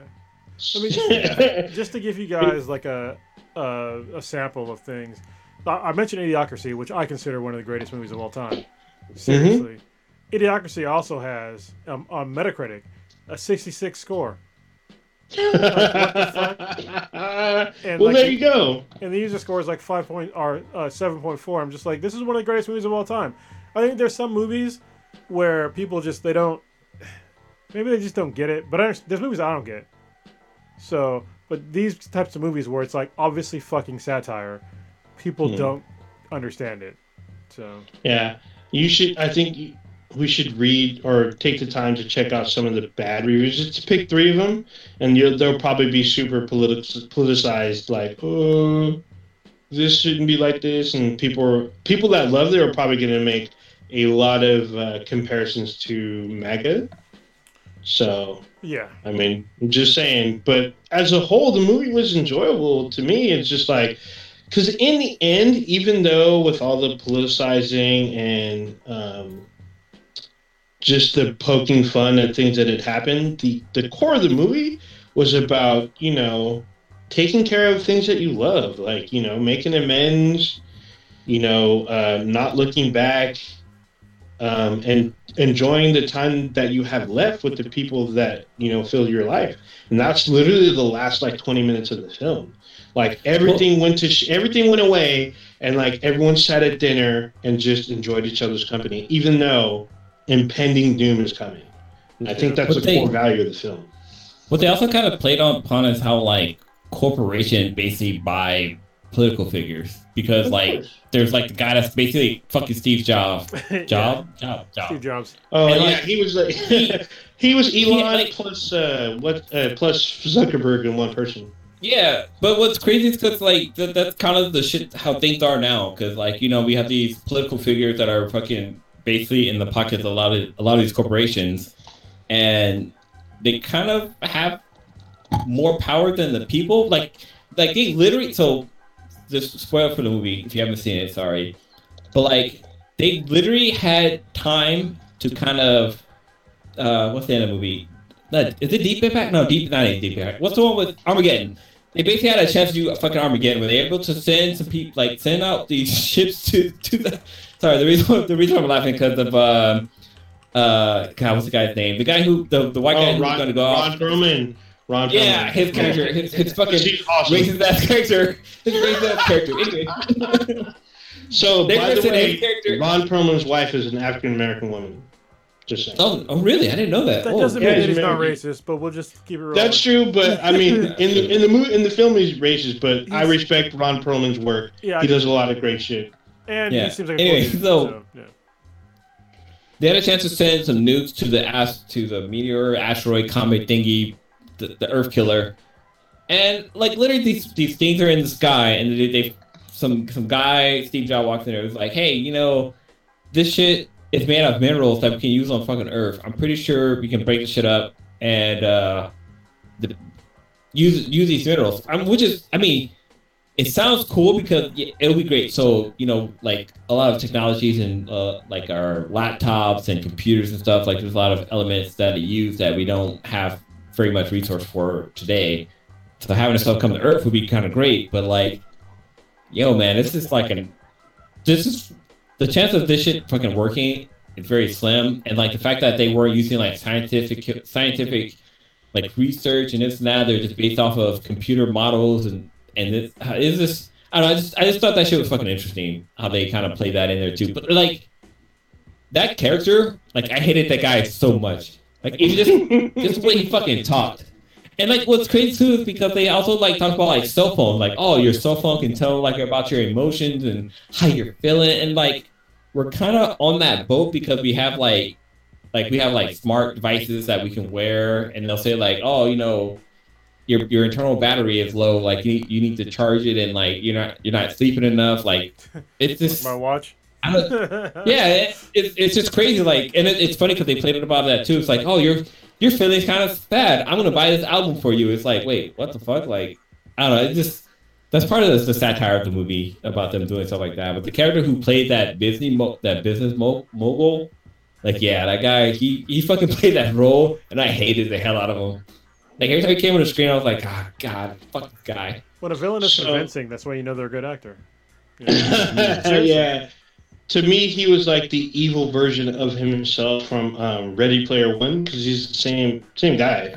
but he's like a more corporate, like money grubbing. Who's the Ready Player One? He's the main guy that set up the maze. He's the guy that died. Shit. That's right. He was yeah. Oh shit. Yeah. Oh, I don't know why I didn't realize that. He just has short hair. Yeah, he just has short hair. That's it. He's the same actor. He talked the same way. He had the same character, but he wasn't nearly as compassionate. All he cared about is like. It was pretty funny to me. That's why I kept laughing every time he kept coming on the screen. I'm like, it's like it's the evil guy. Oh, you just fucking blew my mind with that one. Like, holy shit! Like, I'm surprised you didn't catch that first. Well, no, I don't know. Well, first of all, Ready Player One movie was fucking boo garbage, but it definitely is the same character. The book, amazing. Movie, not so amazing. I mean, if you didn't read the book, the movie's actually okay. But if you read the book, the movie's shit. Yeah, I would have to agree with that. Like, read the book. I watched the film first, then read the book. Yeah, it's just like iRobot. Like if you watched iRobot the movie, you're like, oh, it's a pretty good movie. Will Smith does a good job. He does a Will Smith job. But then you read the book, you're like, wait a minute, this is not the movie. It's not the same thing. Like, not at all. So yeah, I guess that's true because like I watched the live Japanese version of Death Note before I saw the anime, and I thought the live action Japanese version was amazing. But that Netflix shit, But the sweetest thought it was interesting. She didn't think it was good, but she just thought it was interesting. I was like, I'm glad you said interesting. All right, cool. That's where we're going. Yeah, man. So I want to touch on probably one more topic. This is gonna kind of put you on the spot, Blue, a little bit. Oh shit! Not too heavy, because we were talking about Danica McKellar, and she's in this universe as a character. I can't remember which character off the top of my head, but Young Justice Phantoms. I know that we haven't talked about it, and at least on the podcast, I think we're the only two watching it. And there's like, I think, 15 to 17 episodes out right now? Something like that? Bunch of episodes. Yeah. Going to be a new one, I think, tonight at midnight, whatnot. How far are you in the series? I'm caught up. Like, I was literally like, I think last week I was 4 episodes behind, but I watched them all. But they're kind of breaking this up into segments. Like, every 3 or 4 episodes, it's like a different story, and I know you mentioned this in the chat, but like, Beast Boy or Garfield, it's kind of in all of them. It kind of has a kind of impact on all of these. So the first 4 take place on Mars, where we have Vince Martian and Superboy. You know, they love each other. Or they kind of actually, if you kind of rewind the tape, if you go back to like the previous season, Superboy and Miss Marshall, they break up, and Miss Marshall dates some other dude. Yeah, but then they get back together. Yeah. Season 3. They get back together and this and that, but they had a little bit of conflict there. But like, they're getting back together and they're going to get married. They're getting married on Mars, and basically some shit goes down and shit doesn't work out. And then all of a sudden it skips to like another story where we have the Bat Family. Artemis. Yeah, we have the Bat Family with Artemis and a new girl called the Orphan. And so Orphan is Batgirl because she wears Batgirl's costume, but she doesn't have her hood. No, Orphan isn't she? She's Batgirl. She doesn't speak because her mom slit her throat, which they talk about in the show. But when they showed the episode with the Joker, she's wearing the Batgirl costume, but she has the hood, the cowl on. And then subsequent episodes, she's wearing Batgirl's costume, but no cowl. So she's. I never seen her wearing but there's also another Batgirl currently at that time. So she's Orphan, but yet there's another girl. I forgot the girl after her, who's Batgirl currently. So in the Young Justice continuity, it's the same as the comic, pretty much. But like it's Artemis. I mean, her name is Artemis, but she used to go in the field. She goes by Artemis. Yeah, she goes by Tigra or Tigress. Tigra or something? She's Tigress. Yeah. Her sister was Tigress, but now her sister is Cheshire. So that was kind of weird. No. No, her sister was Tigress for a while, and then she's Cheshire when she had a falling out with Sportsmaster. So then Artemis took over as Tigress now. So when you watch the opening show, you can see when they show Artemis, they show the code names. Everyone changes when it switches to a different number. So each character shows up as a number 1, and then number 2 is their different identity. Some of them don't change, like Superboy doesn't change, but Carl Durham, he starts out as Aqualad and then switches to Aquaman because he was given the title of Aquaman in season 3. And then Artemis has a name change. I think all the characters. Yeah, I mean, all of the characters basically have a name change because, like, Dick started off as Robin, but now he's Nightwing and such and such. But there's so many new characters. Oh yeah, definitely. But so one of the craziest thing about the new arc of the season is that we have what's her name? Zatanna, yeah. Well, what's cool with her, so her power shows she's a magician, but for her to be able to cast spells, she says things backwards. So all these episodes are backwards. Like the letterings and stuff are all backwards. And like it took me a second to realize it.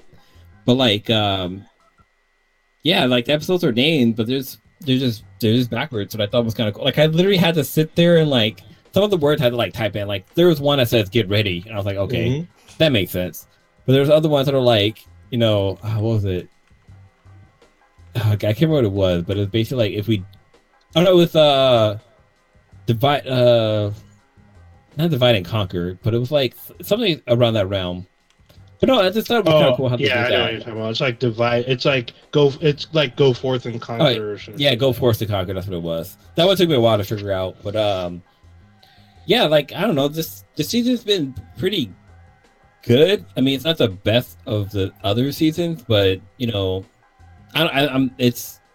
would like to see another season drop for this show because it's really cool. It's really good how the characters are progressing and how they're adding different storylines and this and that. But what's your take on it? It's been weird. I think this has been the most like darkest as far as like emotion because it's been super depressing. Like something super depressing happening in the first story arc, and then the second story arc with the Bat family involved. It starts out kind of cool. I mean, it's still the depression goes into, but then there's like more urgency. And then when you find out what happened to Orphan and her mom, it's pretty fucked up.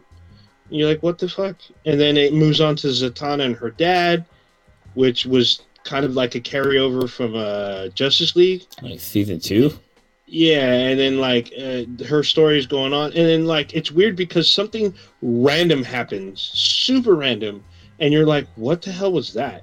And then it happens again like 2 or 3 episodes later. And it involves a bus. Yeah, it involves a school bus. Yeah. Super random.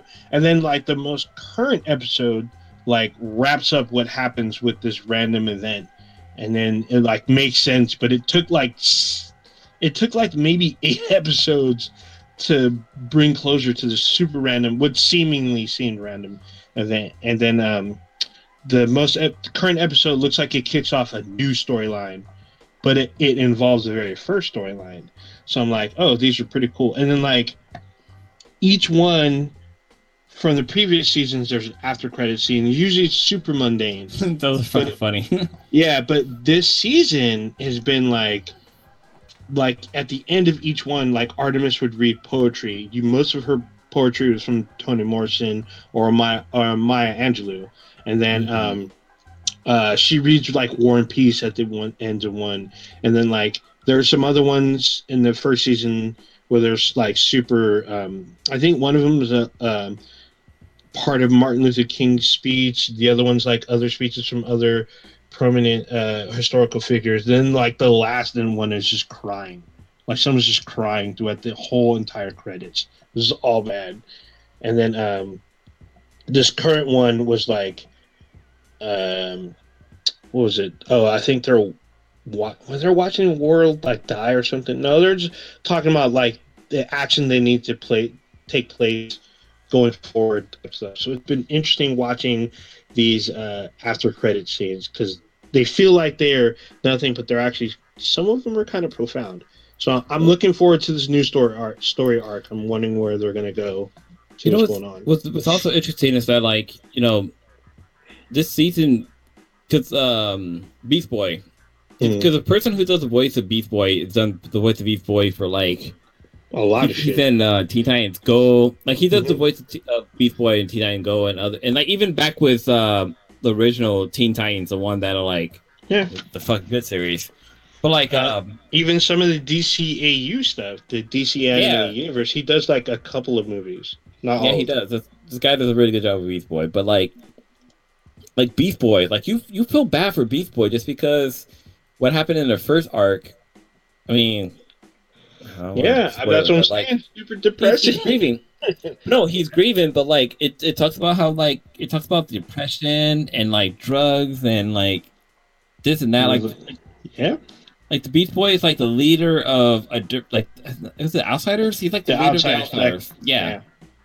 He's the leader of Outsiders, and like, you know, after what happened to him in the first arc, he's just not fucking there for everybody. Like you kind of it's not that you can relate to him, but you can like see like, oh wow, like he's going like this shit has hit him heavily, and they play on that, which is like crazy. Because Beast Boy, like every time you see Beast Boy, and like, you know, Teen Titans Go, regular Titans, Beast Boy's like fun having, like he's always like this and that, trying to hit on Raven, blah blah blah. But like seeing him in this kind of like this state of mind or atmosphere is just like, wow, like Beast Boy is just like everybody else. But what's also cool with like Beast Boy in this universe is that the reason why he's Beast Boy isn't from like a scientific experiment or whatever. It's because he has blood that Miss Martian gave to him. That's like how he got his powers. But I don't know. Young Justice is still fucking vibing with me. Yeah, I'm liking this because I feel like they're taking a more realistic stance to teen problems. Because the majority of the cast are teens. I mean, there's some adults there to like kind of supervise and help. Fuck them but kids. some teens are struggling. Some of them are struggling with addiction or relationship with their parents or relationships with a in the romantic sense, and they kind of cover all this. You know, they don't sugarcoat a lot of stuff. They talk about some pretty dark stuff for people in their teens. Even though it's animated, I still think it still connects with a teenage audience. Now that you say that, I feel like every episode literally is that. Like because like Miss Martian, she talks about like the struggle she had with her parents and like her sister. Because Miss Martian is a white Martian versus like the green Martian, blah blah. Versus trying to he's not an Earthling, but he's a Kryptonian, and there's racism. They deal with racism that first arc. Yeah, basically, and like later on, like the last season, the last arc, like with Zatanna, like she has like apprentices that she's working with, and they're all fucking basically outcasts. Like we have one girl who used to be a child of Shazam. Well, she is, but she's she is. Yeah, but the Shazam person she I guess harbors summons harbors. Yeah, it's like that person basically a female version of I'll say the Atom. What's the guy's name? The one that the Rock is playing. Black Adam. Well, yeah, she has the power of Shazam. Yeah, but there's so yeah. She's like she's a female Black Adam, except she's like Latin. She's Latin. She's the brown Adamette. Wow. The brown Alice. Yeah. Well, she's actually married. So in the comics, she's supposed to be the twin sister of Billy Batson, and she's supposed to be Mary Batson. But when they retconned in the comics, her last name is different. She's like Mary Bloomfield or Blumfield. But no, so like even when it comes to the Zatanna's apprentices, like they go through a trial when oh God, what's the guy's name? Dr. Fate.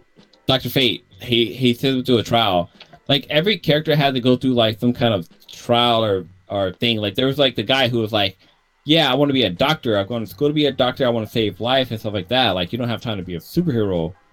But it was like his body was basically split in two, and it was like, oh, you know, your parents want you to do this and this, and this season is all about like mental health and toxicity, family toxicity, and once again we get back to Encanto. Like I feel like 2021 it's all about like mental health and you know, find out where you should be, how you should feel. Like you need to like really focus on your mental health and understanding like the emotions and feelings that you're having. Yeah, so just to put it out there, Danica McKellar is the voice of Miss Martian, and she's hella hot. Shit. Yeah, there's actually a lot like Lacey Chabert. That's like a figure eight. Yeah, Lacey Chabert, she's the voice of Zatanna. You got like, you know, Bruce Greenwood. There's a bunch of stars in this show. But so far, I'm really liking this Phantom stuff, even though it's a bit more emotionally more bleak. Yeah, so. it's pretty good. If you haven't checked it out, all of this is on HBO Max. Mm-hmm. I think season 1, 2, and 3 are definitely on all there of them. as well. All of them are on there because season 4 is 1 episode per week, so it's currently on there. Yeah. There's a petition out there for there to be a 5th season, so between season 3 and 4, there's a giant. Wait, is it 3 and 4 or 2 and 3? 3. I think it's 2 and 3 or 3 and 4. There's like a decade gap between one of the seasons. Yeah, there's a giant fucking time skip, and it fucking shows. But yeah. You guys want to talk about something else? We're almost at. I think we're getting close to tying it off. Tie it up. You got something, Blue? Are you biting your nails like a little kid? No. I'll buy my cuticles. What? I bought my hangnail hanging from my cuticles.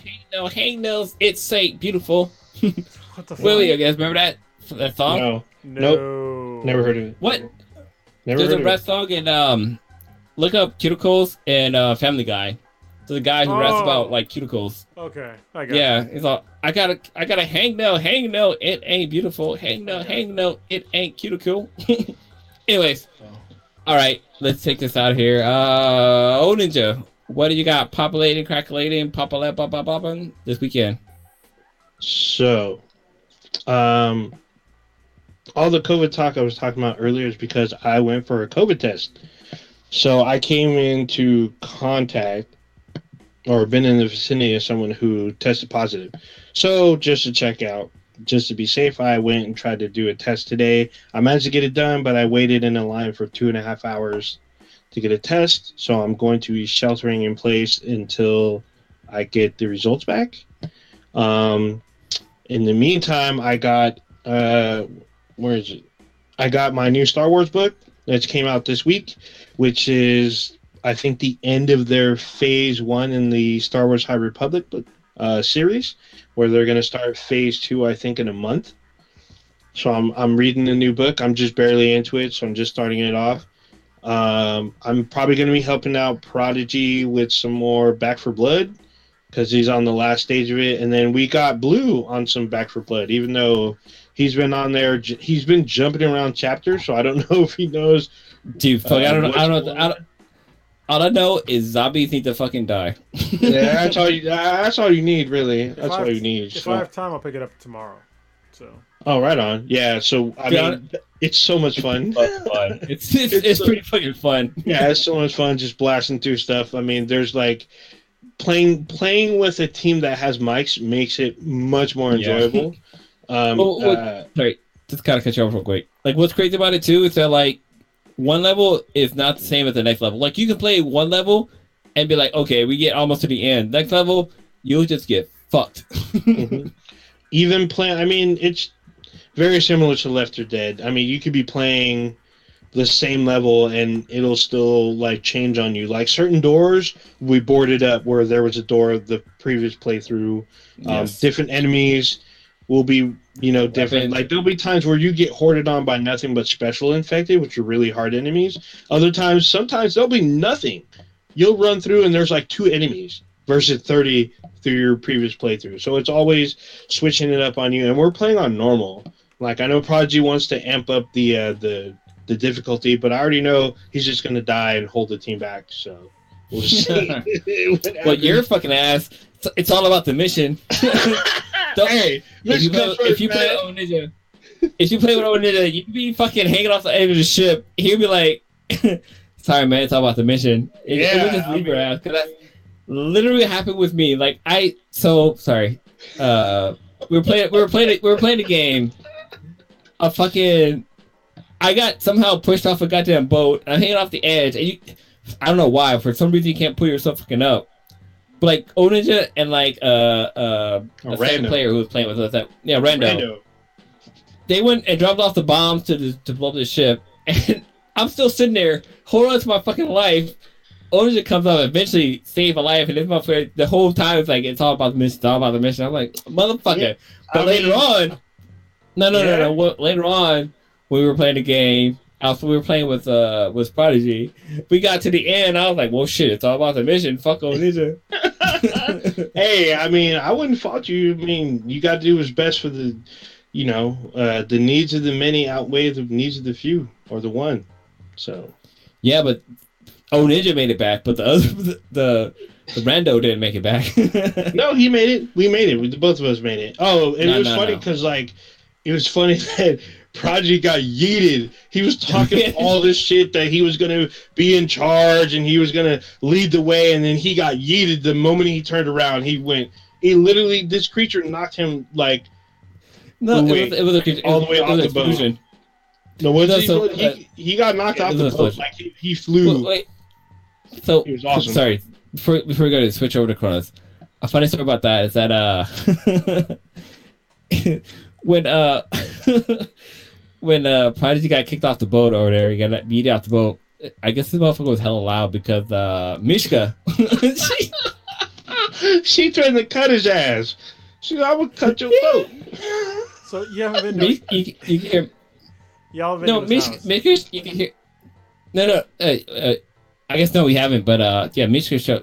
You can hear Mishka on his mic saying like, "Why you gotta be so fucking loud?" Like you can hear her yelling at him. Okay, she was not that calm about it. She was screaming at him. Yeah, she was not that calm. Yeah, she was screaming at this dude. Shut the fuck up! Why are you I was like, oh my god, somebody's in trouble. So their house is awesome. It's a big house, but the problem is that where Prodigy is gaming is like literally it's right under where they sleep, and so the problem is the speakers for the game are in the ceiling, so the speakers are in the ceiling. So if he puts his headphones on and he's just yelling, you know how he's fucking loud and black and shit. Yeah, so if he's like screaming, it echoes through the house like all the way up to like where she's at. So that's the problem. It's like, yeah, they've got a really cool house, but if you're gonna be a loud asshole, and you have hardwood floors, and you have a large house, and if you don't put the headphones on and you're just blasting all this shit into the floor where somebody's trying to sleep, then yeah, you're gonna have some issues. So yeah. Yeah, shit. Damn. All right. With that spoken, so Mishka, I feel you. Kronos, what you got crackulating this Into the Nuts podcast? So I'll talk about another game that I just started playing, even though I'm at pretty much the end of Deathloop, but I decided to I needed a break from, because Deathloop gets really deep, and I kept getting deeper, and I had some personal issues where I needed to play something that was kind of more fun, and so I decided I bought. There's a couple games that I bought but didn't play yet, and Guardians of the Galaxy was actually one of them. So I started playing Guardians of the Galaxy, and this game is fucking good. Is it multiplayer? No. It's 100% single player. There's never gonna be an multiplayer. It is really fun.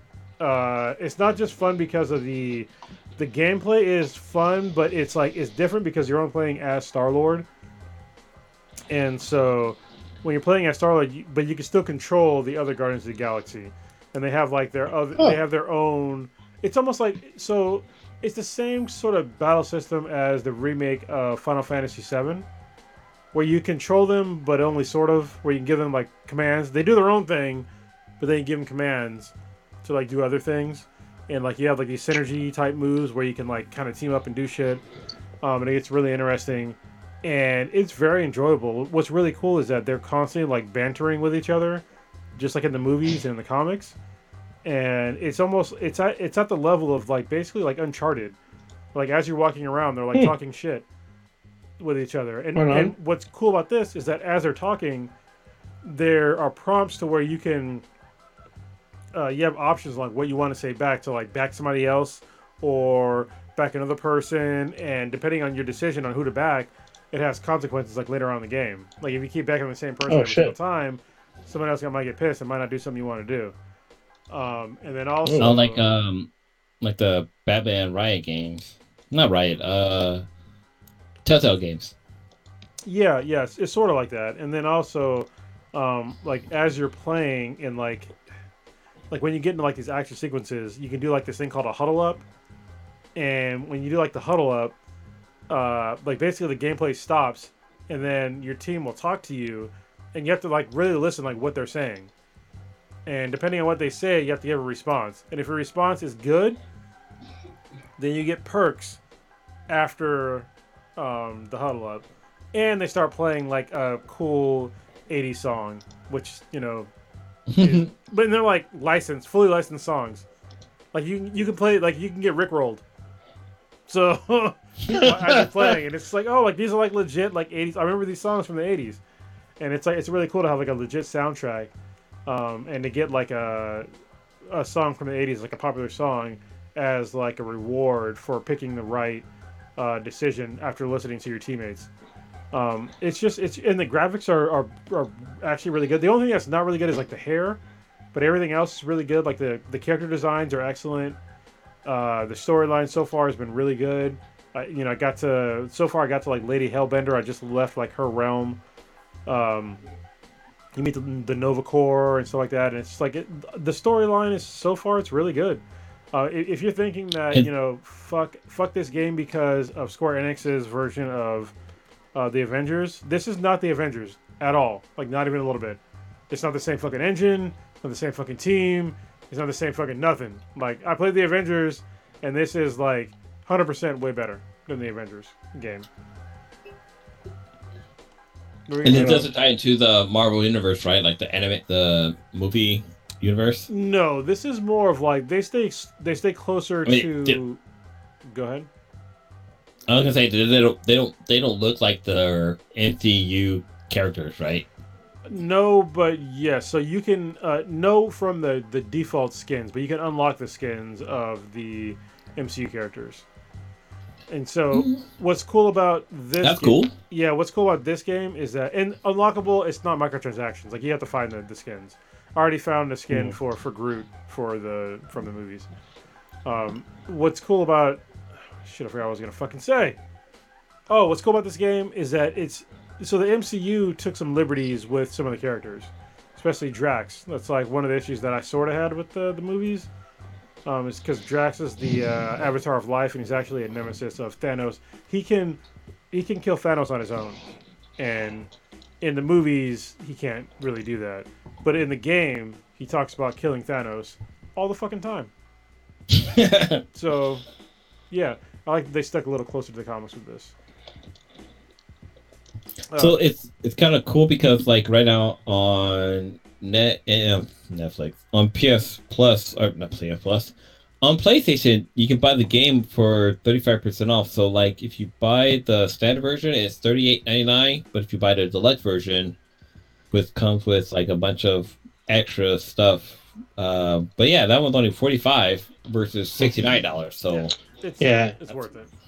It's actually on sale at Target as well too. It's like $35 or $39, something like that. It's fairly cheap. Yeah, I don't know how long the sale lasts though. I got it on sale on Black Friday, so.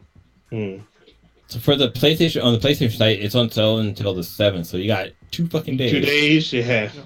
But, if you're listening to this podcast right now, you got 2 days. But if you listen to tomorrow, you got 1 day. Yeah, if you're listening in the future, you probably already either own it or don't give a fuck. Honestly, it's worth the money. I'm having a lot of fun with this. So, and I got it for cheap. So, yeah. Other than that, just tomorrow's gonna be interesting. So, can I? Well, he didn't say I couldn't talk about it. Fuck it. We're gonna talk about it soon anyway. I'm on the board of directors for a new company. Oh shit! So, interesting. Private jets. Yeah, are you gonna go to a strip club and bust out your fucking American Express Gold Platinum and be like, oh, all this fucking ass is on me and swipe? No. Oh wait, are you gonna tell motherfuckers they should need to go back to formula? No, because I need to make sure, because it's a non-profit, so I need to make sure everything is extra fucking above board. So me and Dan Blue Papa Bear, I do the podcast with him. If you listen to Balance Exchange, he's Papa Bear.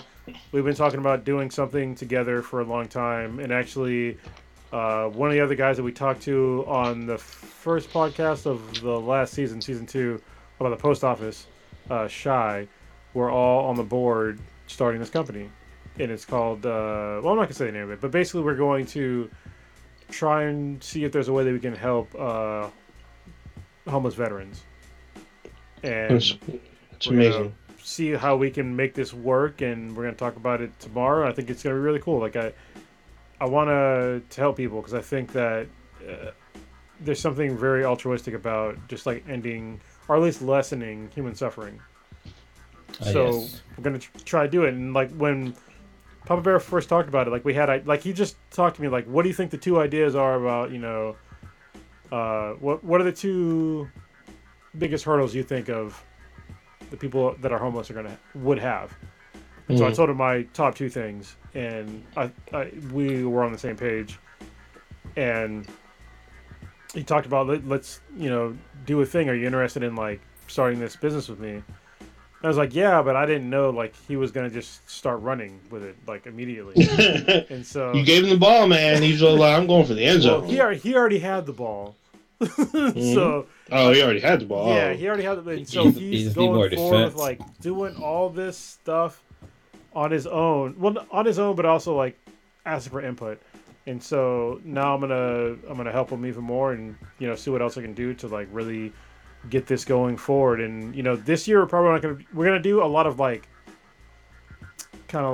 foundation building to build this thing up and figure out how things are gonna work, and then hopefully next year we can kind of get things rolling live. But yeah, I'm actually really excited to talk to him and Shy tomorrow about what we're gonna do.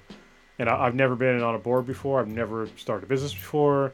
I don't know what's gonna happen. I don't know what's gonna be involved, but I think it's really cool because honestly, I've been jaded with corporate life for a bunch of years now, and I don't know what I'm gonna do personally. I'm still successful in what I do, but I've been jaded with it. So, and I want to help people in a better manner, a more direct manner. And I think this could help me out and help me help others. So, yeah, more coming soon. And also, Balance Exchange is going to come back.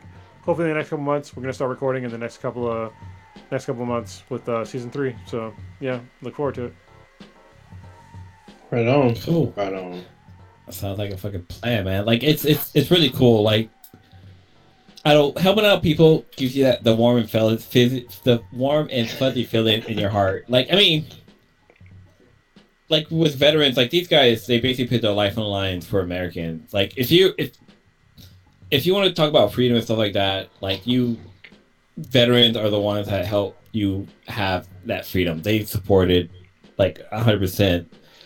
But then again, there's limitations to exactly what fucking freedom is. But you want to do you can't just fucking run into a fucking building and be like, hey, there's a bomb.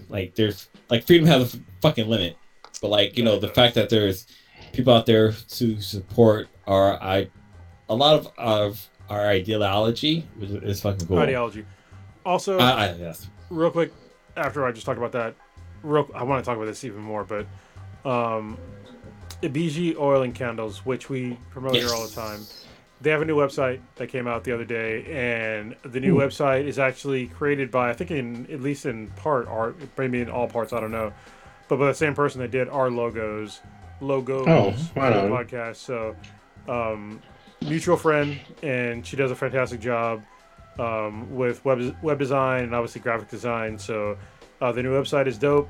They're continuing to build their business. So, if you go to BG Oil and Candles, check that out. They have a bunch of fantastic products that I use personally, as far as like their soaps, their like body butters and stuff like that. Yeah, I take care of my skin.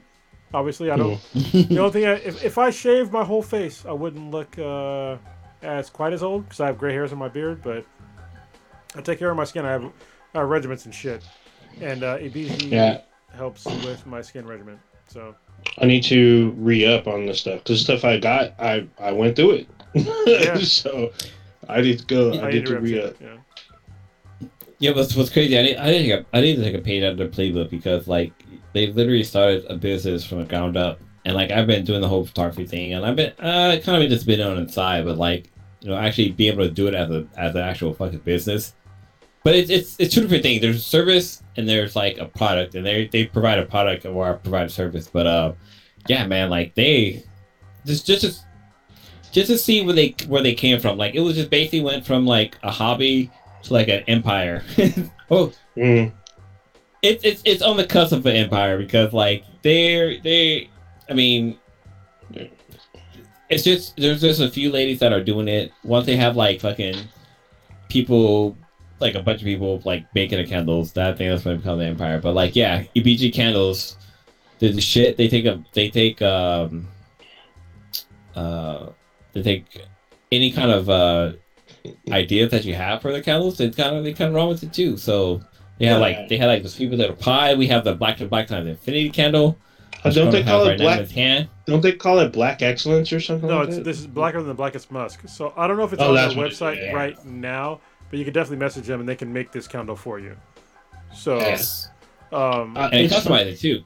Yeah, they can customize it. So on mine, obviously, it has my name on here. I'm showing it on the live stream, but y'all can see that my name is on this one.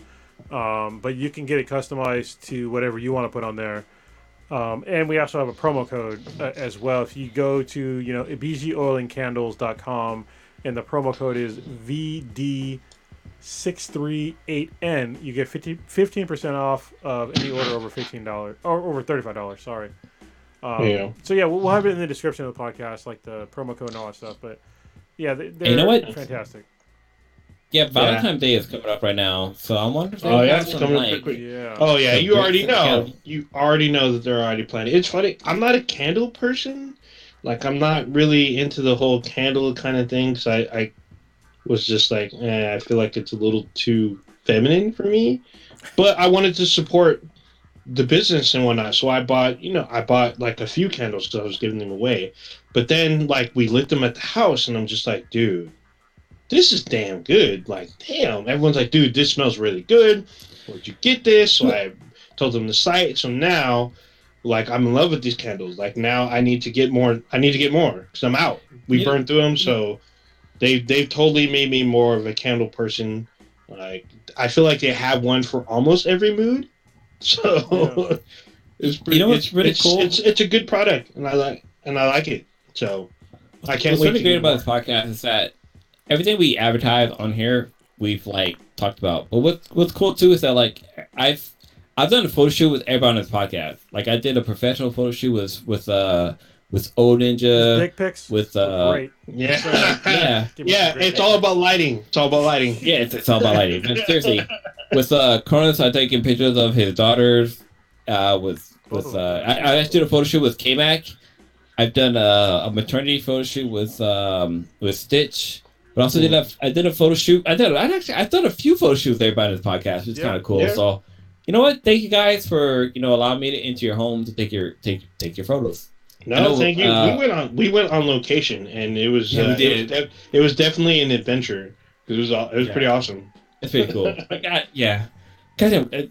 With COVID, it's pretty hard to want to take photos just because it's like. Yeah, you can take pictures of people, but it's like, what if they want to see the pictures, they cough on you, and bam, you got I mean, I'm laughing, but it's a seriously legit concern. It's a legit concern. So I feel it. Did you have anything else you want to talk about the EBG, Carlos? I just had a fucking idea that I'm gonna tell my sister. Yes, she's my sister. That does this. And honestly, and I've said it before, if her candles weren't great, I wouldn't advertise it. So she knows that. But I actually I stuck my thumb in like the wax of our candle, and it's like obviously it's waxy, but the smell is awesome. And they should do like a body melt of this scent. So oh my god, like body butter scent. You'd have to, I mean, if you're a dude and had that, you'd be beating out these chicks with the stick. They'd be all over you. Yeah, they'd be all over you. Maybe a little lighter. You be swimming to buttholes. Yeah, just like slightly lighter of a scent, but this will smell fantastic. So yeah, I'm gonna send her that suggestion. Black butter. What's cool is that if they make a black butter. Well, you want to be careful on that one. You never know, man. You might end up. You might have a huge uptick in profit, but all of a sudden it dips down. But no, like that's what's cool about them too. Is that like they take suggestions because I mentioned because it originally started with candles, and I talked about how like there's a whole warmer avenue that you should follow, and then all of a sudden they started doing warm avenue. They started doing warmers, which is cool. Anyways, we gotta wrap up here because it's almost 11 o'clock. But for myself, your boy Blue, PlayStation had a bunch of fucking games for sale. Like, I literally spent about $300. No, wait. If I'd have paid regular price, I'd have paid $300. But I basically bought like a bunch of fucking games for $100. So I got Back 4 Blood. I got Just the Two of Us. I brought nice. Yeah, but just because we talked about the podcast, so that seems like a very fun indie game, and it wasn't that much. And you got to get the sweetness to play with you, because it's a co-op game. Yeah, I heard about that too, so I got to buy a second controller for that one. But also brought fucking Maneater. Oh shit! Like we talked about how Maneater was a fucking dope ass fucking game. So that was probably like the best PS game, like PS Plus game that you can buy, but they released DLC for it, and it was like $10. I haven't had a chance to play it yet, but like I can't wait to play it because that game was more fun than it should have been, but it was a game that I needed in my life, but I didn't want. Anyway, so like I got that game too, but then also I bought Back 4 Blood. I bought for there's another game I bought. Shit. I went crazy because there was a lot of games that are like 30% off, 40% off, 50. Oh, yeah, I bought what's the game? The one with anime characters. There's a shit ton of that. The fuck? No, the ones like Naruto and Goku and was it the Final Fight thing? Jump Force. Jump Force. Yeah, I bought Jump Force. Jump Force was dirt fucking cheap. Because apparently this game and all that.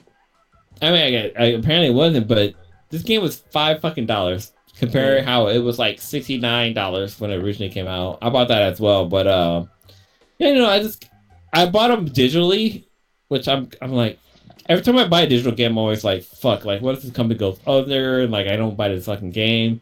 And I thought about it, it's like, I got a crate up in my attic of a bunch of PS2, PS3, PS4 games that, I platinum, I beat them, got my trophies, and I moved off to the next game. But then I'm like, well, you know what? Fucking Little Mermaid on cassette with the case, had the fucking penis on it. That shit's selling for thousands of dollars. So I was just about to say, if you have it in good condition, that's worth a lot. Yeah, I might have like $1 million in my fucking attic, and I just don't know, or at least it's not there yet. But anyways, I'm looking forward to continue playing Back 4 Blood with you guys, with Old Ninja and Prodigy, and I know with Old Ninja, I feel like we played a game before. Where we did multiplayer, but it was our first game. No, it was shit. It's right here. District. No, it wasn't the district. It was. What the fuck is this game? Because once you started playing, I was like Borderlands. It was Borderlands 3. We squatted up on that. It was you, me, and Cronus. Because that was a game I played. Yeah, your gameplay style was like really familiar to me, but yeah, I mean, it's just fun playing with fucking friends, like going on there, killing zombies, and like the whole game, the way that you play the game is really cool. Like you have like cars that have like different skills that would up your character's like play style and stuff like that. It's kind of cool, but yeah, it's just overall, it's just a fun game. It's really cool playing with guys. Yeah, fun game. Like your motherfuckers are always talking about playing that goddamn game, and I was like, no, I'm just gonna jump here. So the reason why I bought it because it's part of the PlayStation discount thingy, and I think I paid like $25 for the game. But I know that's cheap. I paid $45 because I got the deluxe version that came with like free DLC. It came with the season pass. Yeah, I got the season pass version. So okay, all right, I see you. All right, Ninja, take us out of here. All right. King Arthur is telling us that Mass Effect Legendary Edition will be on Game Pass, but I already bought it, so whatever. You just experienced Black and Black Times Infinity. The dankest podcast on the internet. We're gonna be doing our Golden Eggplants hopefully before the end of the month. But yes, be on the lookout for the Golden Eggplant Awards. You can check us out anywhere on the internet with BThanBTI. It's BTHANBTI. You can email us at BThanBTI@gmail.com. We also have a Discord, and you can see our official website, binheadproduction.com/BThanBTI. What am I missing? Oh, on Amazon, we have an app on there that lets you know when we go live. We go live every Wednesday night, 8:30 Pacific time. Check us out. Tell your friends. Pacific time, #CPTI. Man, better not bring your kids. Further into the unknown vastness of space. Yet many questions remain unanswered.